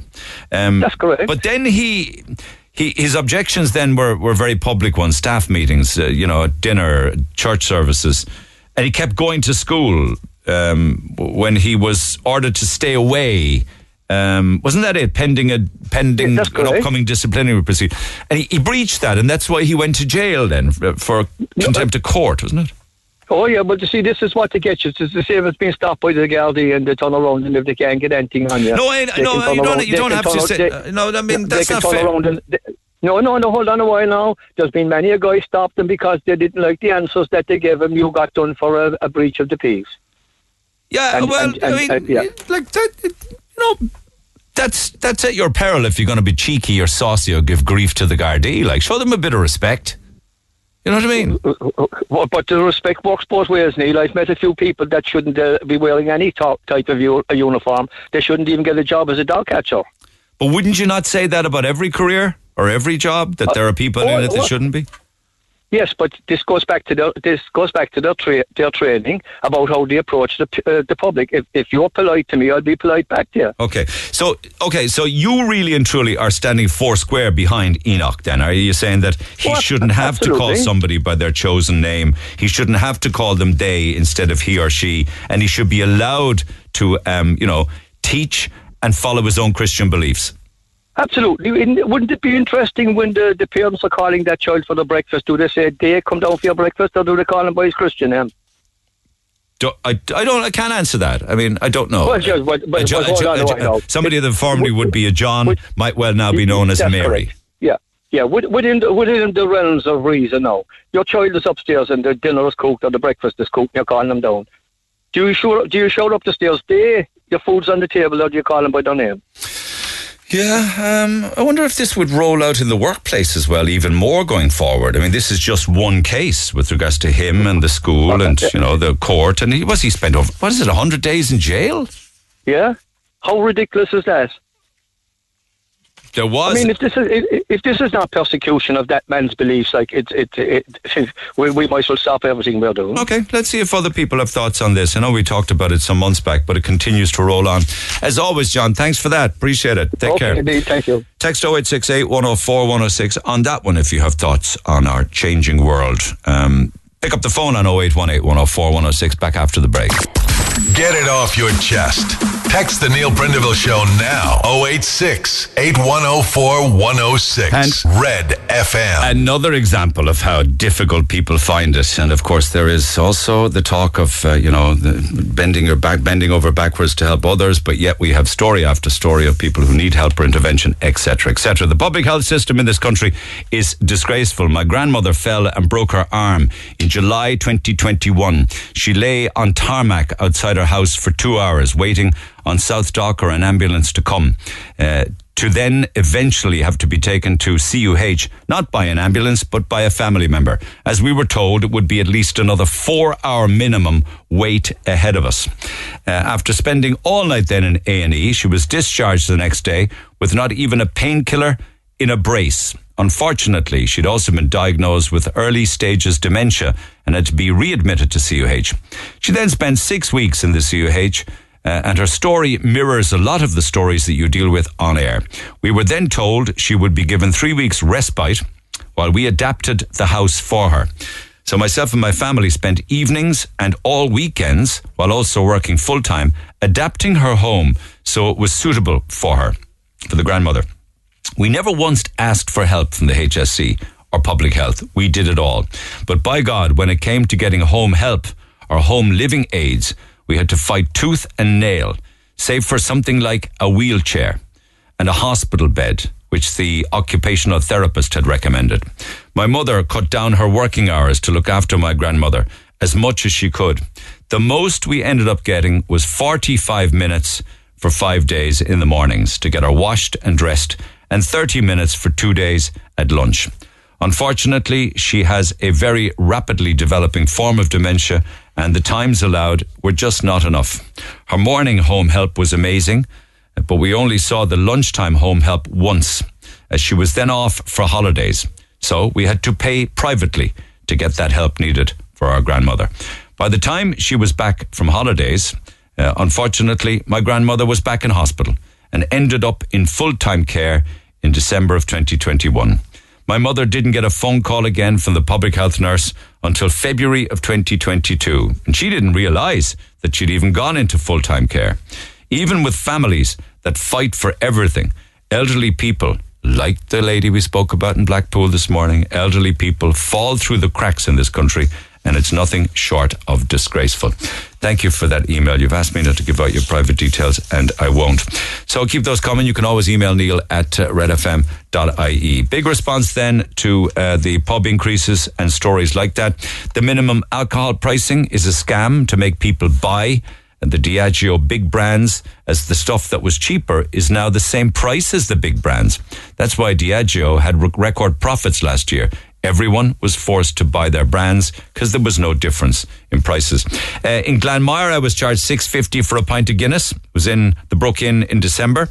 Now, I'm assuming you're getting the prices right, to be fair to pubs. And I did ask you yesterday, $6.50 for a pint of Guinness. $3.70 for a pint of Carling in the Harp Bar. Great value. How can you do it? I mean, it's amazing you can do that. $3.70 for a pint of Carling when you'd pay another €2 for another lager on top of it. The price increase on the pint is one thing, but what about the price of a vodka and Coke? $9.50 for a Smirnoff and Coke. That can't be costing more than $1.40 to the publican.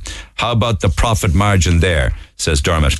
And then, Neil, you were asking about Wetherspoons. How can they do the prices they do? Beamish, Foster's and Strongbow, $2.80 in Wetherspoons. I was in there on Sunday, and those prices are valid till the 17th of January. On a normal day, it would only be €3.40. how can they do it, I wonder? Is it the volume that they're buying it at? What a load of baloney about the price of non-alcoholic beer being cheaper.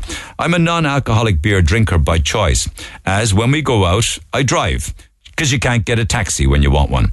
The price of a pint is the same, and the 300 milliliter bottle of Heineken Zero is over a £5. So who's cutting who, saying non-alcoholic beer is cheaper? It's not. Thank you for those. Text 0868 104 106. Back to the phone lines we go. Katie standing by. First up, Tony, good morning. Morning. Are you referencing John's call there a while ago, is it? Of course, yeah. Yeah, go ahead. Just because he's a Catholic or whatever he is, but it doesn't matter what he is, really. It's just that he was brought up the way he was, and because a person changes gender, the government decides that he's to say what they want him to say. I think it's a disgrace that the government are forcing people to do things. Yeah, but sure, what's the harm in it? Just call somebody by a different name. Call them by the name that they want to be called. Is that such a big deal? But the government says if you don't do what we tend to do, we'll take everything from you. We leave you penniless, and you'll end up inside in jail for the rest of your life. Just because he was brought up to be a Catholic.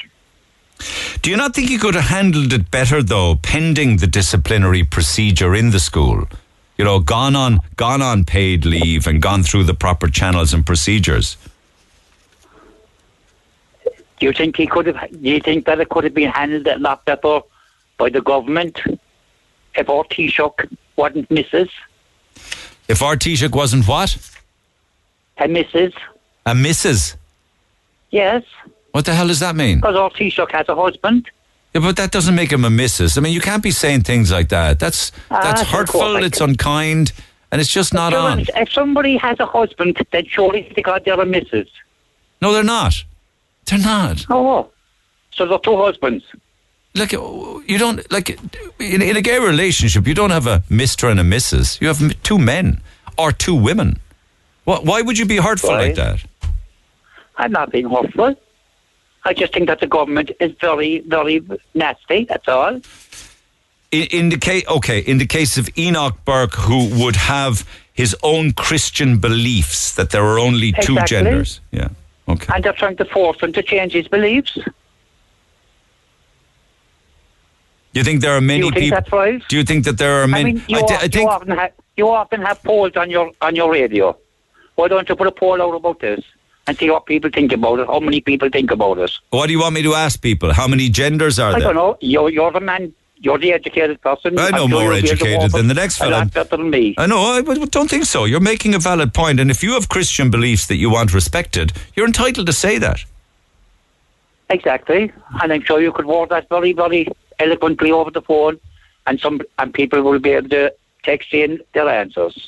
Hello, Laura. You think it might be a generational thing, that the world is changing, that people who have been around the planet a little longer aren't kind of okay with the changes or can't adjust to the change? Everything you said is right, and I'm going to break in and top you, but it is an educational thing, and it is everything you said, but it's still, at the end of the day, the government forcing people to do what the government wants.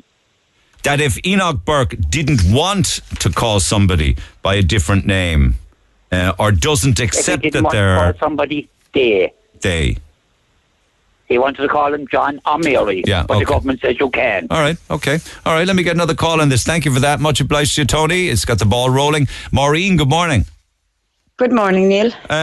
Again, you're the third call that talks about somebody's Christian or Catholic beliefs being disrespected, is it?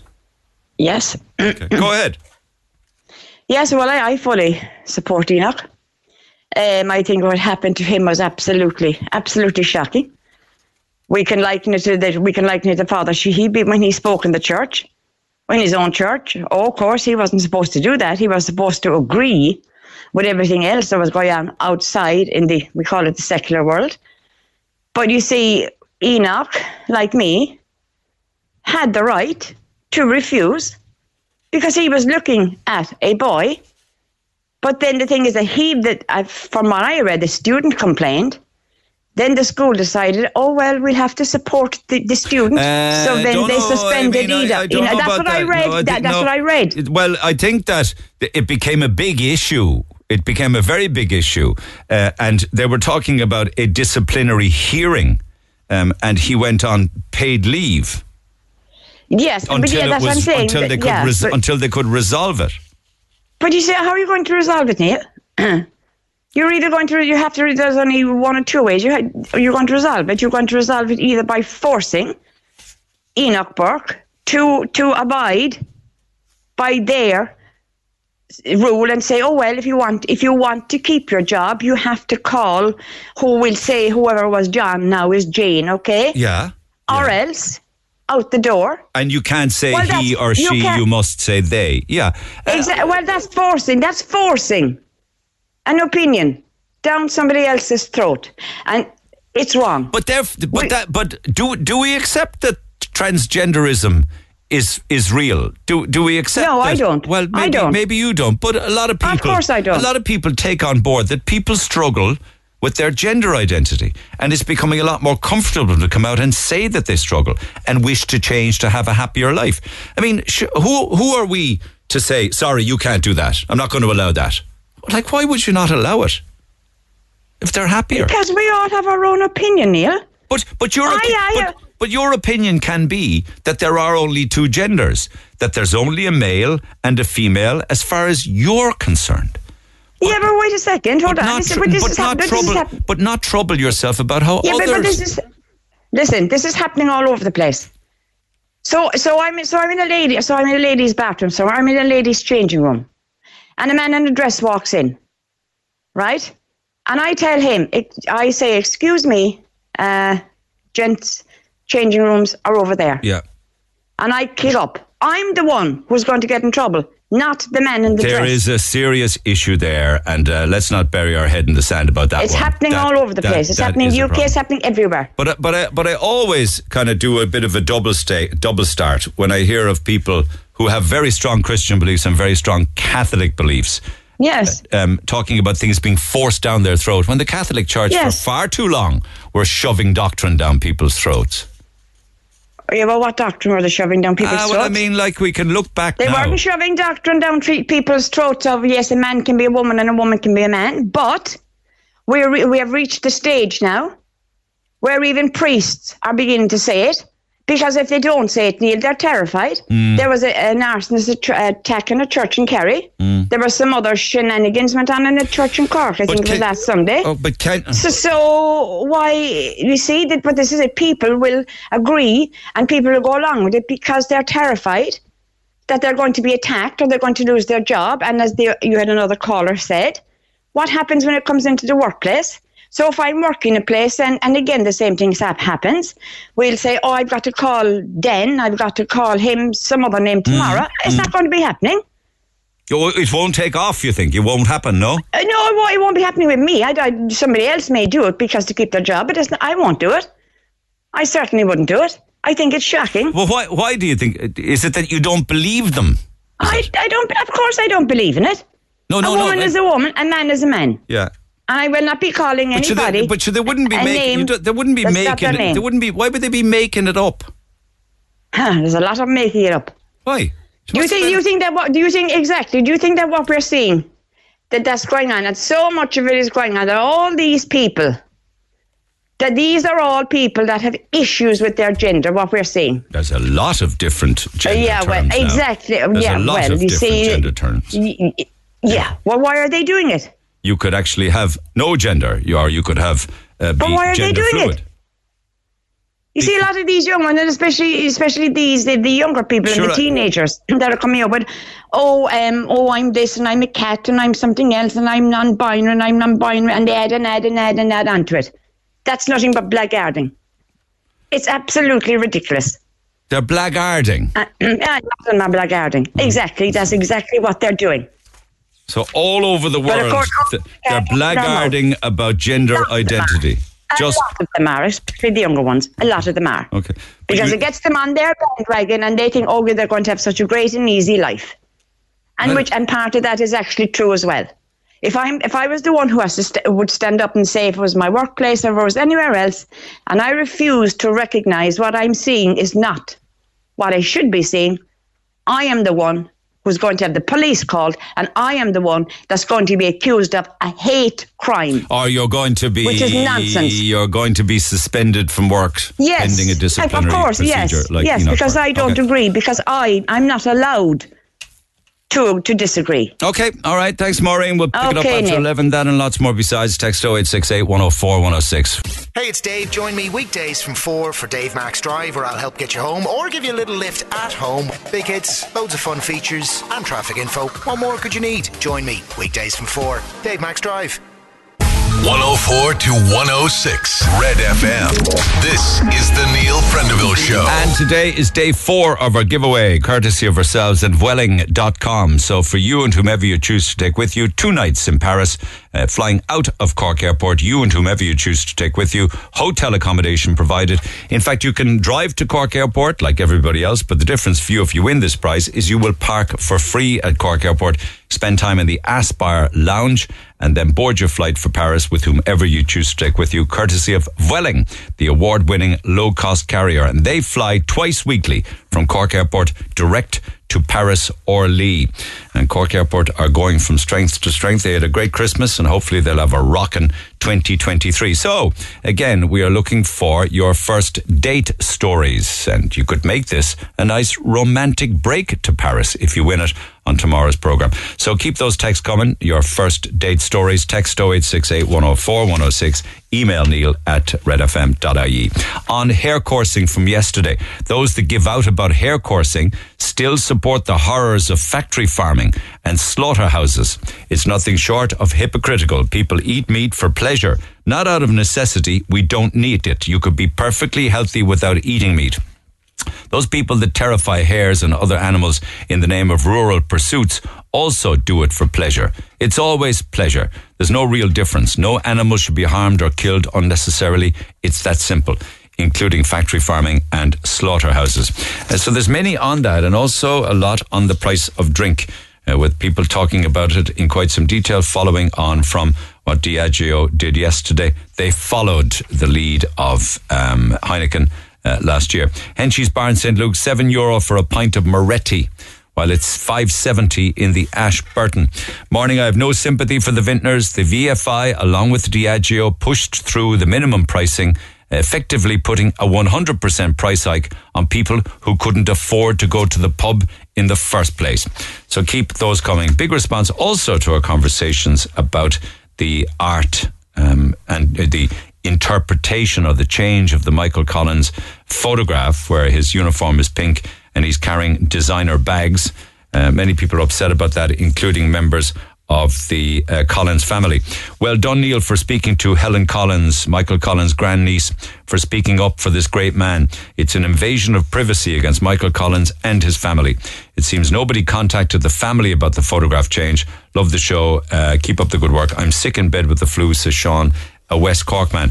And of course, all this came from a PR company that are doing a big event. The event is called The Changing Face of Retail in Ireland. And in order to publicise it, they took a photograph of Michael Collins, put a pink uniform on him, and in his left hand he had a designer bag, and in his right hand he had another designer bag, and many people were upset about it. Mind you, Mick says dead people can't sue, unfortunately. How would Leo or Mihal or Michael D feel if their photograph had been used? I'd love to come on, but I'd end up losing it, says Mick. So there's lots more like that throughout the course of the morning, which we'll come back to, but I want to go back to our phone lines at this stage. Rachel, good morning. Good morning. Thank you for holding.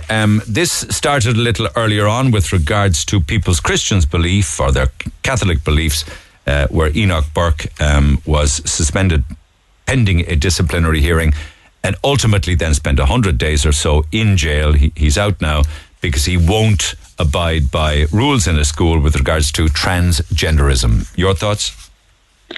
I think as a teacher, he has a duty of care to his pupils, and as a teacher, you cannot pick and choose your pupils.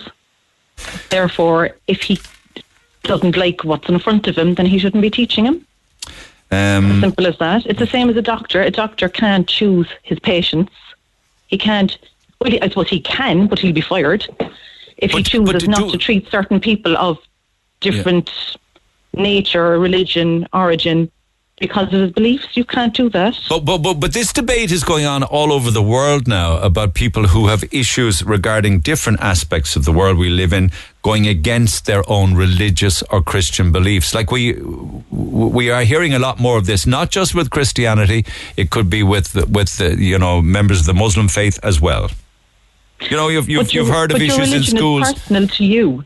Do you know what I'm saying? Your religion is personal to you. Do not put it on other people. It's what destroyed Ireland. It destroyed the Catholic faith in Ireland. It destroyed people's lives. If your faith is your faith, keep it to yourself and your church and the people, your peers.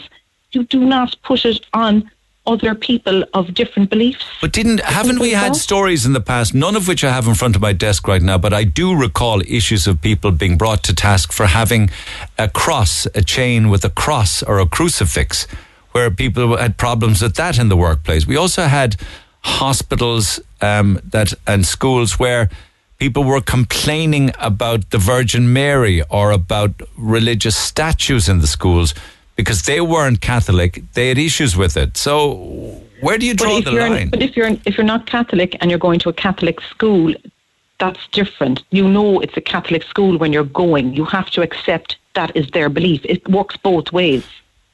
You respect Catholicism if you were going into that environment. Likewise, if you were going to a Muslim school or anywhere else, that you have to respect it. You can't complain about something when you know what it is. You're being very good about that now, in fairness to you, because you are saying that if Christianity is not your thing, but yet you are going, say, to a religious school or a Catholic school, you don't have a right to kick up about religious icons or statues in a school. Okay. I don't believe you do.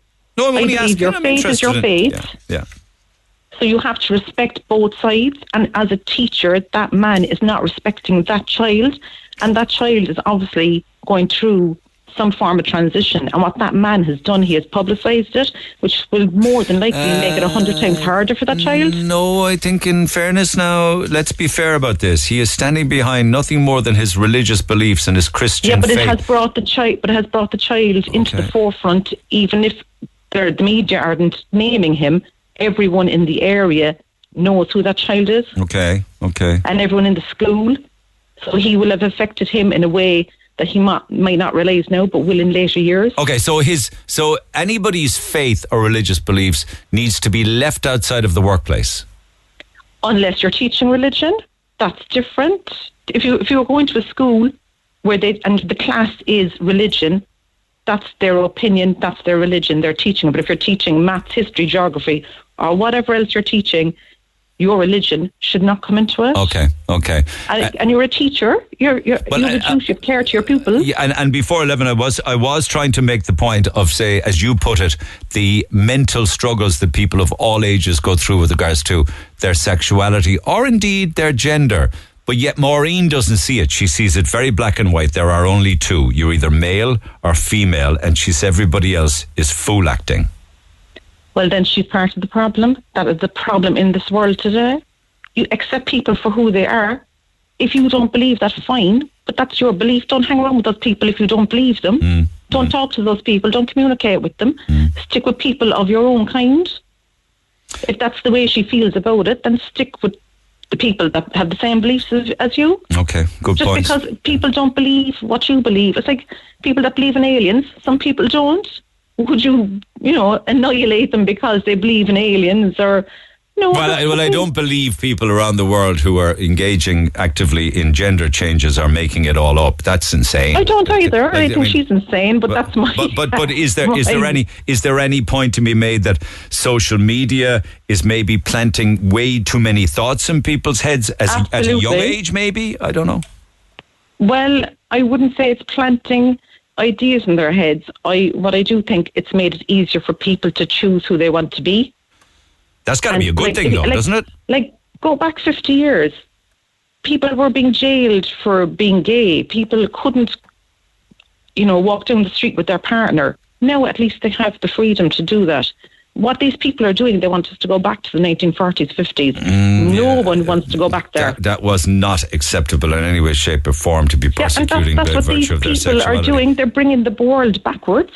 We want to go forward, not backwards. And it's very easy to talk for these people to spout all this stuff when, supposing in the morning she had a child and the child came to her and said, by the way, I think maybe I might be a boy in a girl's body. What's she going to do? Yeah, I know. What's that man Enoch going to do? You can't choose who someone's going to be or how they think. Yeah. And you have to have their mental welfare in the forefront, not your own beliefs. But let's also say that if somebody believes that there are only two genders, that is their belief. One must respect that. They must respect it. Yeah. You can respect that person for their belief, but they can't force it down the other person who believes otherwise. Sure, you're. That's how wars are started. You can't do that. You have to respect everyone's opinion, their beliefs, and not. You can't turn around and say, "Oh, I'm not calling them this, that, or the other." And lots of people change their name by deed poll, and you have to call them that name anyway. So if that child just decided to change his name by deed poll, that teacher would have no choice but to call him that name. Is it an issue for some women, perhaps, with people deciding to change gender? And there are many different types of gender now, besides changing from male to female. There are many. There are dozens and dozens of them. With regards to bathrooms, toilets, changing rooms?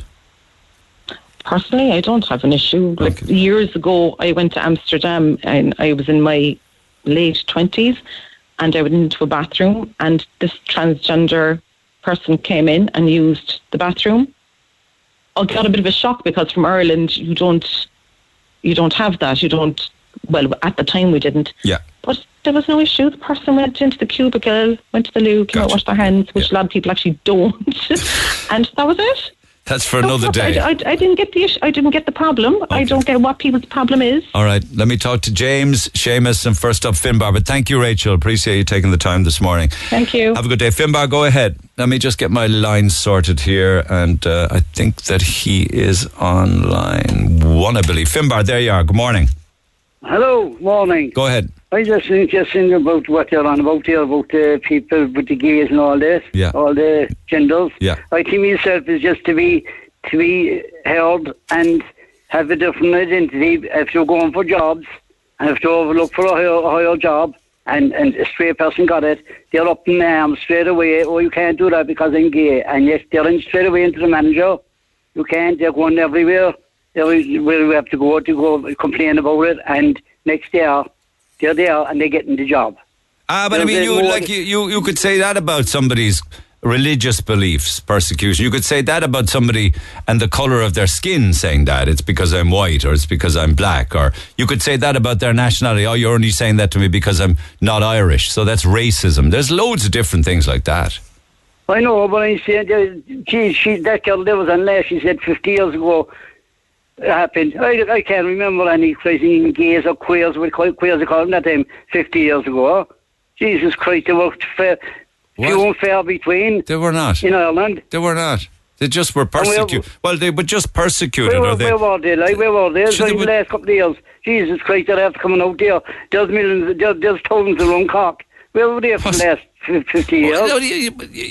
Finbar, you sounded to me as if you're describing a plague or a sickness or something. Yeah, but I say, like years and years ago. Firstly, it was a criminal offence, so people stayed very quiet about it. Secondly, and I recall certainly in the 70s and 80s, if you were gay or anyway effeminate, you got an unmerciful beating, and you were persecuted on the street. So you weren't. It was just horrific. It didn't mean that gay people weren't around. They just stayed very quiet and private. Well, there was the 6% of people that were given beatings. Like they were a different breed altogether. Yeah. That wouldn't affect me at all. But I said I couldn't remember being as much as they are today. I saying they want to be, as I say, to go forward. Same with women, to go forward. They come out, they're gay, they're in certain jobs, and if they're passed over with a job, up in arms. Straight away, sure, the gender again. I've never ever in my life ever heard a gay person claim discrimination because of their sexuality. Never. Have you really heard that? No, not really, but I'm saying it's happening. It's happening. But if you've never heard it, and I've never heard of somebody... No, but I'm saying it's happening. It's not out there, but it's happening. Okay. It's kept undercover. Okay, but you...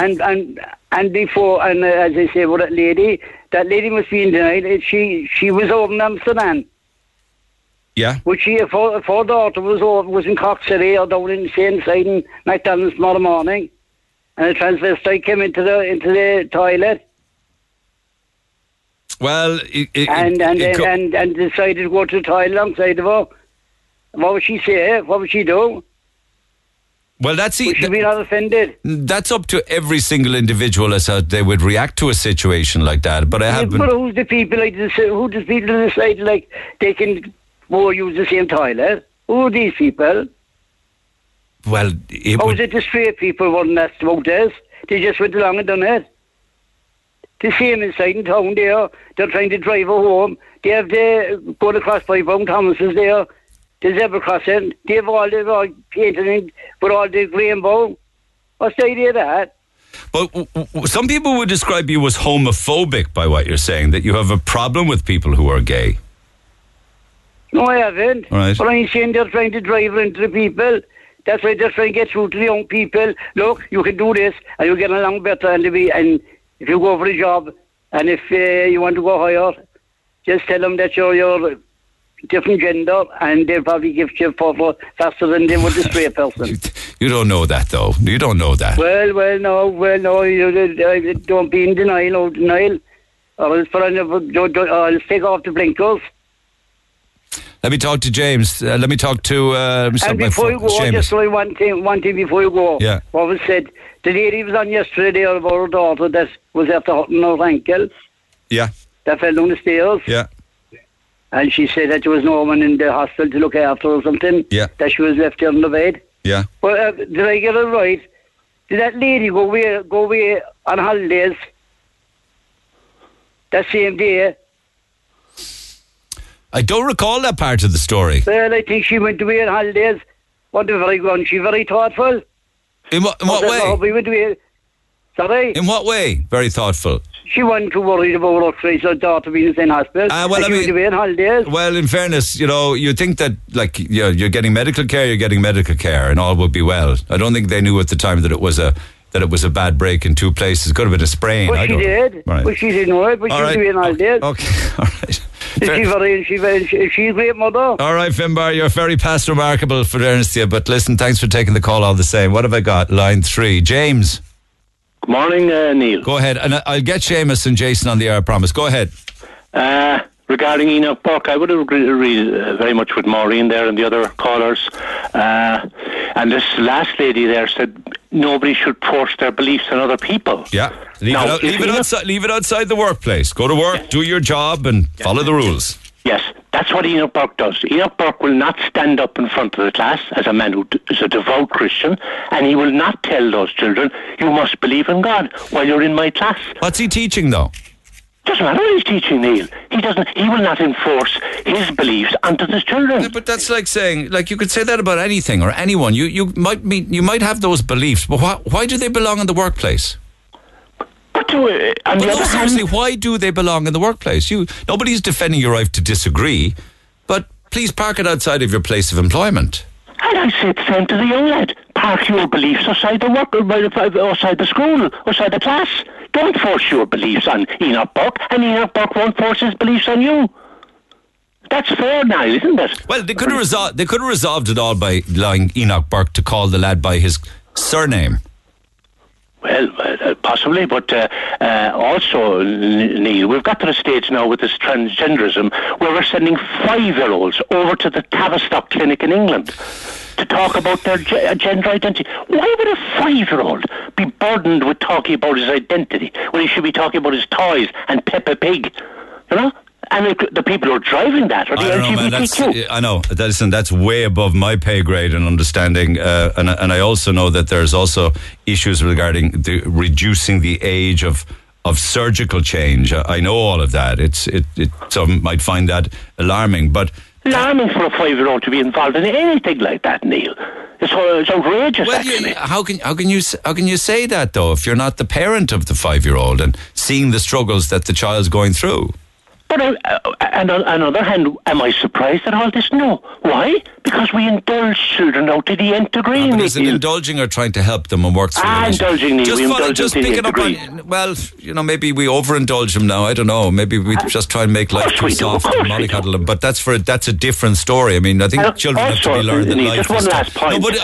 Just on that, I have to just fact check what you're saying there. Children in Ireland as young as 5 are being sent to Britain by the HSE to receive gender treatment. According to the Sunday Independent, HSE figures show that 234 children between the ages of 5 and 17 have been referred to the UK for gender treatment since 2011. Yes, 50,000. I see another stat there that says 50. According to the figure, 13 children last year were sent to Tavistock and Portman NHS Clinic in the UK. I think there's a cost. €50,000 in taxpayers' money was spent by the HSE on the exercise alone last year. So they're the stats for you. Yeah. One last point, Neil. I can assure you, if Enoch Burke was an Islamic teacher of the Muslim faith, who also have a problem with this, Neil, there's no way under sun that school will suspend him, Neil. Why they wouldn't dare, Neil. Why wouldn't they? Because they'd be accused of Islamophobia. They'd be afraid. Immediately. And you would have people like Dr. Ali Salim coming on, screaming and roaring. They wouldn't just dare, Neil. They wouldn't dare. But he's an Irish Christian, so they can do whatever they like with him. Well, I know what you're saying there, that they might be very much afraid to, in any way. Yes, of course. And be brought up in the dial, I can assure you. Okay, all right. Thanks, Neil. Much obliged. Take care. What have I got? Line 2, is it? Seamus, I think. Yeah, Seamus, morning. Thanks for holding. Sorry for the confusion. Go ahead, Seamus. Oh, it's very entertaining listening to some of the dinosaurs you have on this morning. So I felt compelled to text in when I was listening to Maureen. Dinosaurs in through your eyes, but there are many who don't have the same beliefs as perhaps your good self. But go ahead anyway. Well, I've heard some, fairly homophobic and transphobic, and almost, there was a bit of Islamophobia there as well. There's a lot of fear, and there's a lot of perceived persecution that an Irish Christian male, has an awful time of it. It's a fierce, easy way to get through life, being an Irish Christian male. I'm a straight Irish Christian, former Christian, atheist male, and life's easy. All I'm hoping for is that my kids, if they do decide that they present as transgender or gay or Fine Gael supporters, whatever it is that they do that's out of the norm, the world can accept them, and they can be happy, and they can really feel like they belong in the world. And they don't have teachers and people around them telling them that they're wrong every day and that they're bad every day and that they don't belong. It's not a world I want my kids to grow up in. And I do. Somebody said it earlier. Like, I feel sorry for people who might come out to a parent like that, or might present differently to a parent like that, and be excluded from family and be excluded from society. It is very unfair. The Irish Church has a long history of subjugating people and telling them that they're wrong for their beliefs, and telling them that they're bad and they're wrong and they're going to be actually for their feelings too, right? Exactly, yeah. I mean, I watched that Imitation Game, the movie about Alan Turing the other night, and it's an exceptional story, but the man was completely abused in the 50s and ended up committing suicide after he was court-compelled to be chemically castrated. That's right. The man invented computers and saved the Western world, and he was never really acknowledged for it until quite recently. Broke the Nazi code, but I mean, historically, going further back, of course, what happened to Oscar Wilde, that and been taken on a libel case against somebody, losing it, then of course being tried for sodomy, spending time in jail, being exiled to France, and just dying a miserable death. It's shocking, it's shocking, and repeated so often throughout history. But thanks be to God, not anymore. It's not tolerated now anymore. I think the voice is still there. The thoughts are still there. It might not be presented by the Irish government. It might not be the Irish Church might have lost the power to punish people in the same way. But, to be a gay Catholic in this country would be a horrific experience, because you would have to hide yourself, you would have to hide, and hiding causes harm, covering up causes harm. It's psychological harm to yourself, it causes harm to the people around you, it breaks families, it ruins lives, and lives shouldn't be ruined, lives should be embraced for whatever they are. Yeah, but isn't this a big step to ask people to make, though, en masse? That everybody needs now to move and start thinking that that there's no such thing as male and female, or you can pick or choose. Because many people do believe that biologically you're either one or the other, and you biologically can't change that. That's just who you are. I think it'll be generational change. Like, I was in school in the 80s and the 90s in East Cork, and God help me, there wasn't a single gay person in my school. There never was. There wasn't a single gay teacher. There wasn't a single gay person. There was, though, don't you? Exactly. Yeah. And somebody just said there, where did all the gays come from? They were absolutely crucified and subjugated and put into the shadows, where harm was caused to them and other people around them because of it. It's just the fact that the lid has been lifted, and the lid is the problem, not what's in the pot. The pot is fine. The pot is partly gay, the pot is partly black, the pot is partly Muslim and Catholic. All these things are fine. There's a huge melting pot that is just the world. The lid's gone, and the fear of the people that I'm listening to is that all these nasties will come out, like somebody who's transgender, or somebody who's gay, or somebody who might believe in a different political system to yourself. They're not the problem. The fear and the subjugation and the persecution, that's the problem. That's what needs to go, and it will die off generation by generation, and you can see it clearly happening now. So I'm hoping that my kids won't have to go through the same thing, and their kids, it'll be an even better world that they live in. But would you respect? But at the same time, if you're asking people to respect everybody else, you would also respect those that don't believe in transgenderism, or don't believe in being able to switch gender or change names or have different pronouns, if that's what they believe. So it's about being tolerant of all beliefs, is it? Yes, so long as they keep it to themselves, and if one of my kids came out as being, transgender or homosexual, so long as the teacher shuts his mouth and gets on with his life, so long as that teacher respects that child and respects that person, they should be excluded from the workplace if they are abusing the people in their workplace. And misnaming people and misgendering somebody is abuse. It is an absolute abuse. I would never say that they're not a Catholic. I would say that they're a terrible Christian. If they do behave like that, they're completely against the teachings that they would purport to be. Yeah, I know what you're saying. That religion or Christianity or Muslim or Hindu or whatever the case may be does not belong in the workplace. And I think that the teachings of Christianity and the teachings of Catholicism should be adhered to more directly. They speak of love. They speak of Jesus being tolerant and open, and Jesus accepting so much, and Jesus accepting people for who they are and what they are. But they themselves cannot accept anything other than themselves. Anybody outside their belief system is wrong. And that's not the teachings of Jesus. That's not the teachings of the original church. It is the teachings of a very repressed current Catholic Church, and going back the last 50, 100 years. But lots of different faiths have very, very fundamental beliefs, not just Christianity. And, you could look at the Muslim faith, which is very, very, it could be deemed as strict, or perhaps even stricter than Christianity. In some ways, but the Muslim faith and imams have never run this country. Imams have never run schools in this country. We're talking directly about Irish subjugation through the Catholic Church. If I lived in a country or was raised in a country where Islam was the prevailing faith and was hugely involved in education and everything else, I'd be saying the same thing about them, that they need to back off, they need to evolve, they need to really accept that their view of the world is a little bit too narrow, and they have to allow for growth. They have to allow for change. Hold on there, Seamus, you might be interested in this. Jason, good morning. Jason, can you hear me?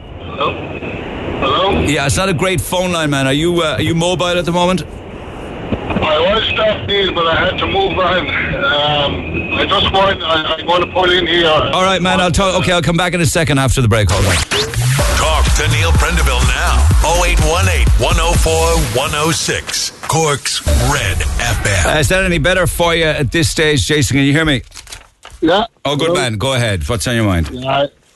Neil, when I went to school, your teacher referred to by name and name only, i.e. Jason McGowan, present. Male. So male or female didn't come into it, or genders. You know, who you are outside of school or your workplace is your own business. What you do at home and who you do it with is your own business. You know, Enoch should only refer to that person by their name. Their given name on their roll book.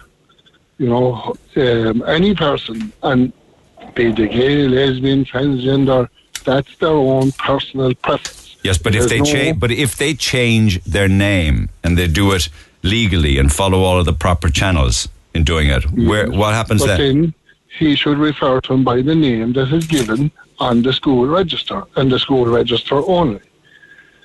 Not by their gender, whether they're, just by name only in the school. Same as, I'm referring to you as Neil. I know you as Neil Prendeville. Yeah. You know? But the schools seem to be very much okay with gender identity changes, and the school seems to be very okay with, with the child changing their name from, say, male to female, female to male. So the school wanted to take a disciplinary procedure against Enoch because he wasn't okay with it, but the school was. Yes, but he was shouldn't have to refer to a person as they. It should be by name only. Like, if it's a girl's name, it's a girl's name. If it's a boy's name, it's a boy's name. I'm not saying he's making a stand saying he shouldn't have to refer to them by gender, as in what they are, what they think they are as a person. They should just be referred to by their first name, Michael, Tom, Mary, or Jill. But you couldn't have that where the child would be known by one name outside of school and another name in school. The change has to be all of their life. Understandably, but like this is what I'm saying, he should only refer to a person by name, not by gender, not by sexual preference or any other means. Name only. It's a professional, but his issue was calling a transitional student by their new chosen name. He wouldn't do that. Well, you see, being honest about it, he has to, call them by their registered name. I know it wasn't their first name, but if there comply. He should comply with the name change. Just by name only, not by gender. He should only refer to that person by name. If there are rules in the workplace, and even if rules change in the workplace, employees are obliged to follow those rules, aren't they? Yes, well, they're all obliged to. Every rule you have to apply to the rules. And if you don't abide by them, okay, you could have a hearing regarding the matter. You might win or lose the hearing, but let's say you lose it. Your choice then is to leave, isn't it? Not so much like, he's in a job and his belief is his belief, but they should sit down. It shouldn't have gone to court and all this thing. The teachers should have had a meeting and said, this is the way it is in schools from now on. If a person changes their name between primary school and secondary school or whatever name is on that roll book is what you call them in person. But none of this was they just jumped on it because he wouldn't refer to the person because it was one name and now it's another name. Okay, he said, I've been consistent from the start that I'm innocent, that my only crime is that I have expressed my religious belief on transgenderism, and I will not surrender that religious belief and call a boy, a girl, or a student by the pronoun they. Yes, but that's what a boy, a girl. He doesn't have to call a boy a girl or a girl a boy. Right. He just has to refer to them by their given name. Okay, and that would solve the issue, you're saying. Okay. Well, I think that would be the more logical explanation to sort it out. Okay, all right. Instead of going through court. Let me talk to. Okay, I'll take a couple of minutes on this and come back to it again. Thank you for that. I see other calls on it, but I just want to flip, if you don't mind, and I can come back to this again in the morning. There's not a problem in the wide earthly world there, but of course we also have day 4 of our giveaways in association with Vueling Airlines. Your opportunity to take you and a loved one off to Paris for the weekend. And I'm getting some really good and entertaining stories and calls on this. So let's get stuck into that, lads, and get some stories on the air and pick a qualifier for today. The final is tomorrow. Someone's going to win it. Wonderful weekend for two. Hotel accommodation. You'll fly out of Cork Airport with Vueling Airlines off to Paris for the weekend. The Neil Prendeville Show on Cork's Red FM. Our phone lines remain open after midday. 0818 104 106. All right, Siobhan, good morning. Good morning, Neil. How are you this morning? I'm feeling your pain. So I'll go back to the start in a second, but you've organised the date. You know you're meeting him in the pub. You can't remember what he looked like. You go into the pub and there's six men in total, and you don't know which one of them is the date. Anyway, I don't know which one of them is the date. All right, I'll come to that in a second. But rewind back. It's like the old story. I met my lover in the grocery store. Is it? Well, I met him at the checkout at Tesco. There's a song in that. Honestly, now, and we were both customers. I don't work for Tesco. Okay. How did you get chatting in the line? Well, we didn't really get chatting. His sister was there as well, and she was just chit-chatting. It was just before Christmas, and she said, "Oh, this is my brother." I didn't know she even had a brother. And I said, "Oh, nice. Happy Christmas." Didn't know anything about him. So he just shook my hand, and he said to me, "Happy Christmas." And I said, "Happy Christmas to you." Didn't even know the man's name. Yeah. And off they went. And how long ago was this, incidentally? It's just gone 3 years. It was Christmas 2019. So you wind on a few weeks then. You meet her again, is it? I meet her on the main street in the town, and she was just asking generally how was Christmas. I said, fine. And then she said, my brother was talking about the lovely lady he met in Tesco. And I said, oh, lucky him.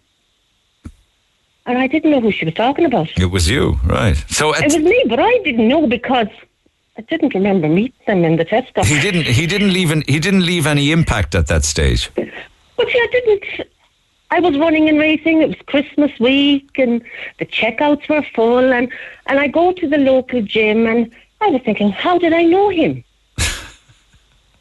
You then gave her your mobile to give to him, is that right? Yes. Yeah, she has my mobile anyway because she knew me. And she said, I have your number. Can I pass it on? Yeah. I said, sure, why not?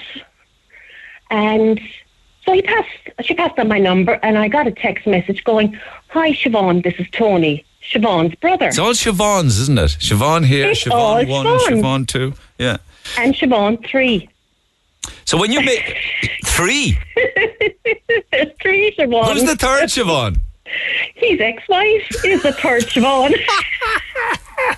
Oh my God. Yeah. Siobhan, so then when we go anywhere and they'll say, oh, hello, and they'll say hello, and you're Siobhan, and I say, yes, but not the Siobhan you think I am. I'm the third version, Siobhan. Mark 3. I'm the third I'm number 3. How did you get around the bar though? Because you couldn't remember what he looked. Why didn't you Google him and see what he looked like? I did try. I went on Facebook, and he's not on Facebook. And I looked at his sister's profile. There was no photographs of him on it. And I was like, okay. So it was a Saturday just before Women's Little Christmas, so the pub was full. We'd arranged to meet at the local pub. He said he'd be sitting at the bar. So I got dressed up, and I said, look, I know the people in the bar that work there anyway, so it wasn't going to look like a sore thumb. Yeah. I walked in and there was 6 men sitting in the bar. Take your pick. But surely, be to God, one of their faces must have rang a bell, woman. No, because they were all their backs were to me.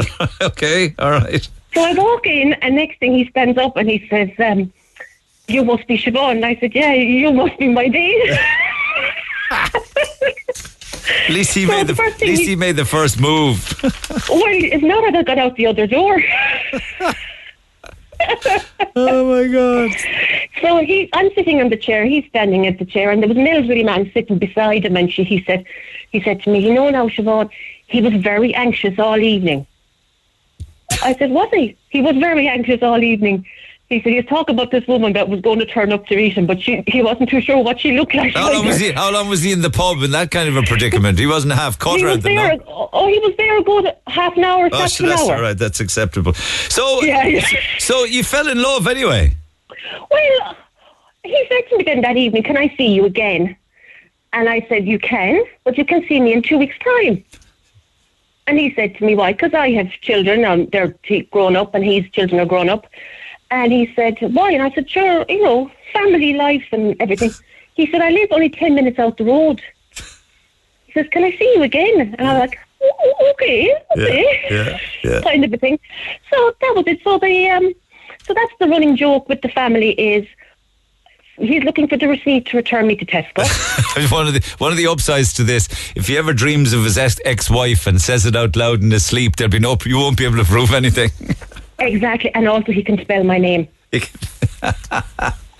Oh man, I love it. You couldn't write it, Neil, even if you tried. I love it. Thanks, Siobhan. Stay listening. Pascal, good morning. How you doing? All right, my man. Tell us your tale. Oh, geez, we had a disaster first date. Back 11 years ago, you picked her up. 11 years ago, geez, could even 11 and a half. No, I'd say I collected her in the van about 7 o'clock. I'd say we said we go for a spin down to Corbinny for a walk in the woods or whatever. Nice idea. Fair play to you. The van broke down on the way down. So we got it going again after a few minutes. It limped about another 200 metres and packed in completely. So I was inside the engine trying to get it going, coming out covered in oil. I had to ring the brother to come collect us because the van wasn't going to go anywhere. She wanted to go home. I talked her into going to Douglas to McDonald's. So the brother dropped us to McDonald's, went into Douglas, ordered 2 meals and a cup of tea, and turned round, had left the wallet in the van. So she had to pay for the McDonald's.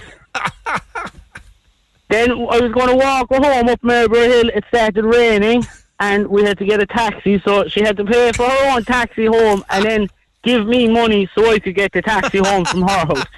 And was Mick, I mean, no disrespect, I love a good quarter pounder with cheese myself, but could you not raise the game a bit now on a first date? We weren't that. We were just getting to know each other. We said we'd go to Douglas to McDonald's. Sure, McDonald's is good enough for the first outing, I suppose. Go home quickly, and I was covered in oil and engine. You weren't going to be walking into a restaurant or anything covered in dust from trying to fix a van. Did you go away then or something, was it?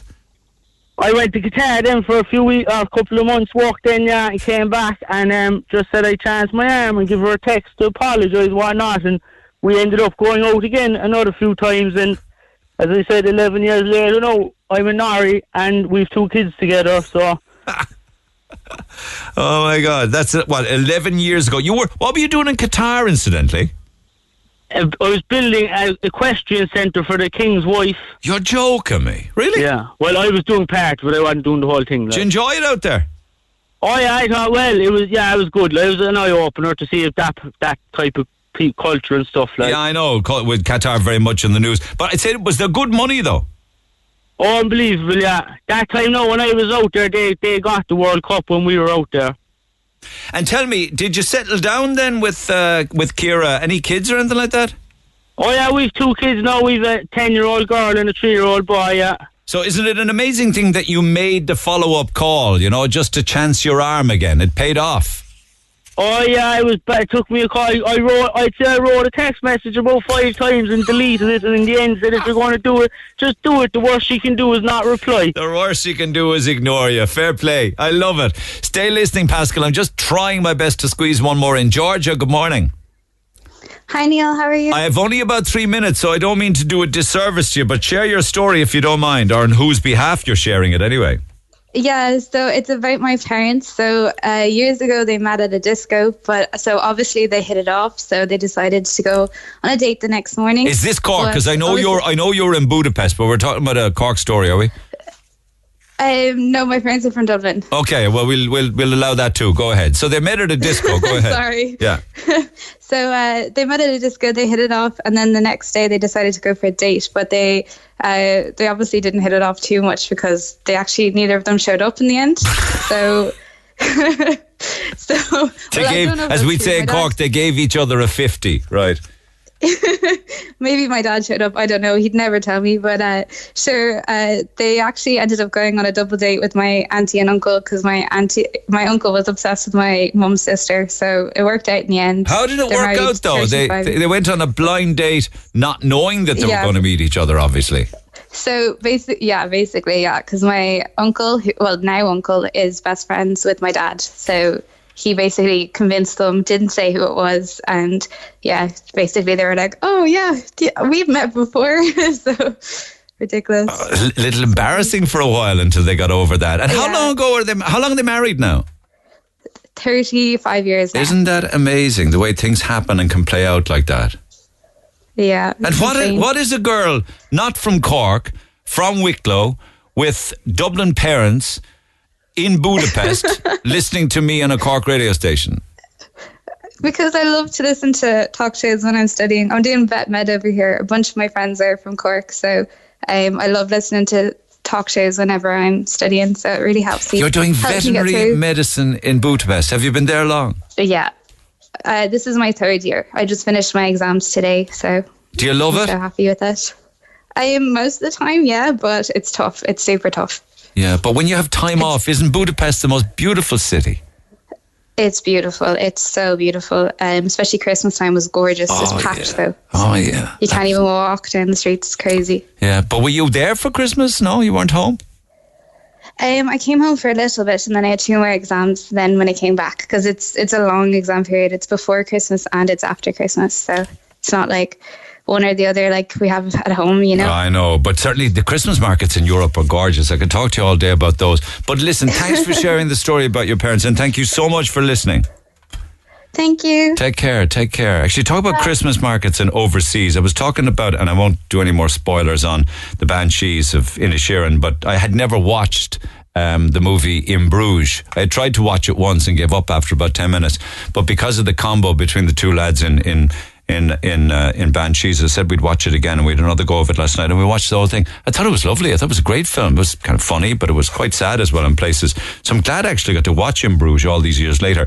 But certainly Bruges came across as the most beautiful city, particularly at Christmas time. Listen, I wish I had more time. We'll give it some more time tomorrow for another few of the stories, and we'll have our day 5 giveaway then for Vueling Airlines trip to Paris for you and whomever you choose to take with you. But I'm going to go out on a flyer on this one, and I'm going to give it to Pascal because that was a lovely story. I mean, it went from bad to worse with going to Corribini, the van breaking down, covered in oil, then going to Douglas, going into McDonald's, not having the money, her having to pay. It's just a lovely story, and it's beautifully told, and they're happily ever after. So well done to you, Pascal. Into tomorrow's Friday's final you go. But we'll have more calls on this, so get involved. If you have a story to share, text 0868 104 106, email neil@redfm.ie, and we'll pick it up in the morning. Have a good day. I'll see you tomorrow. For more Red FM podcasts, go to redfm.ie/podcasts.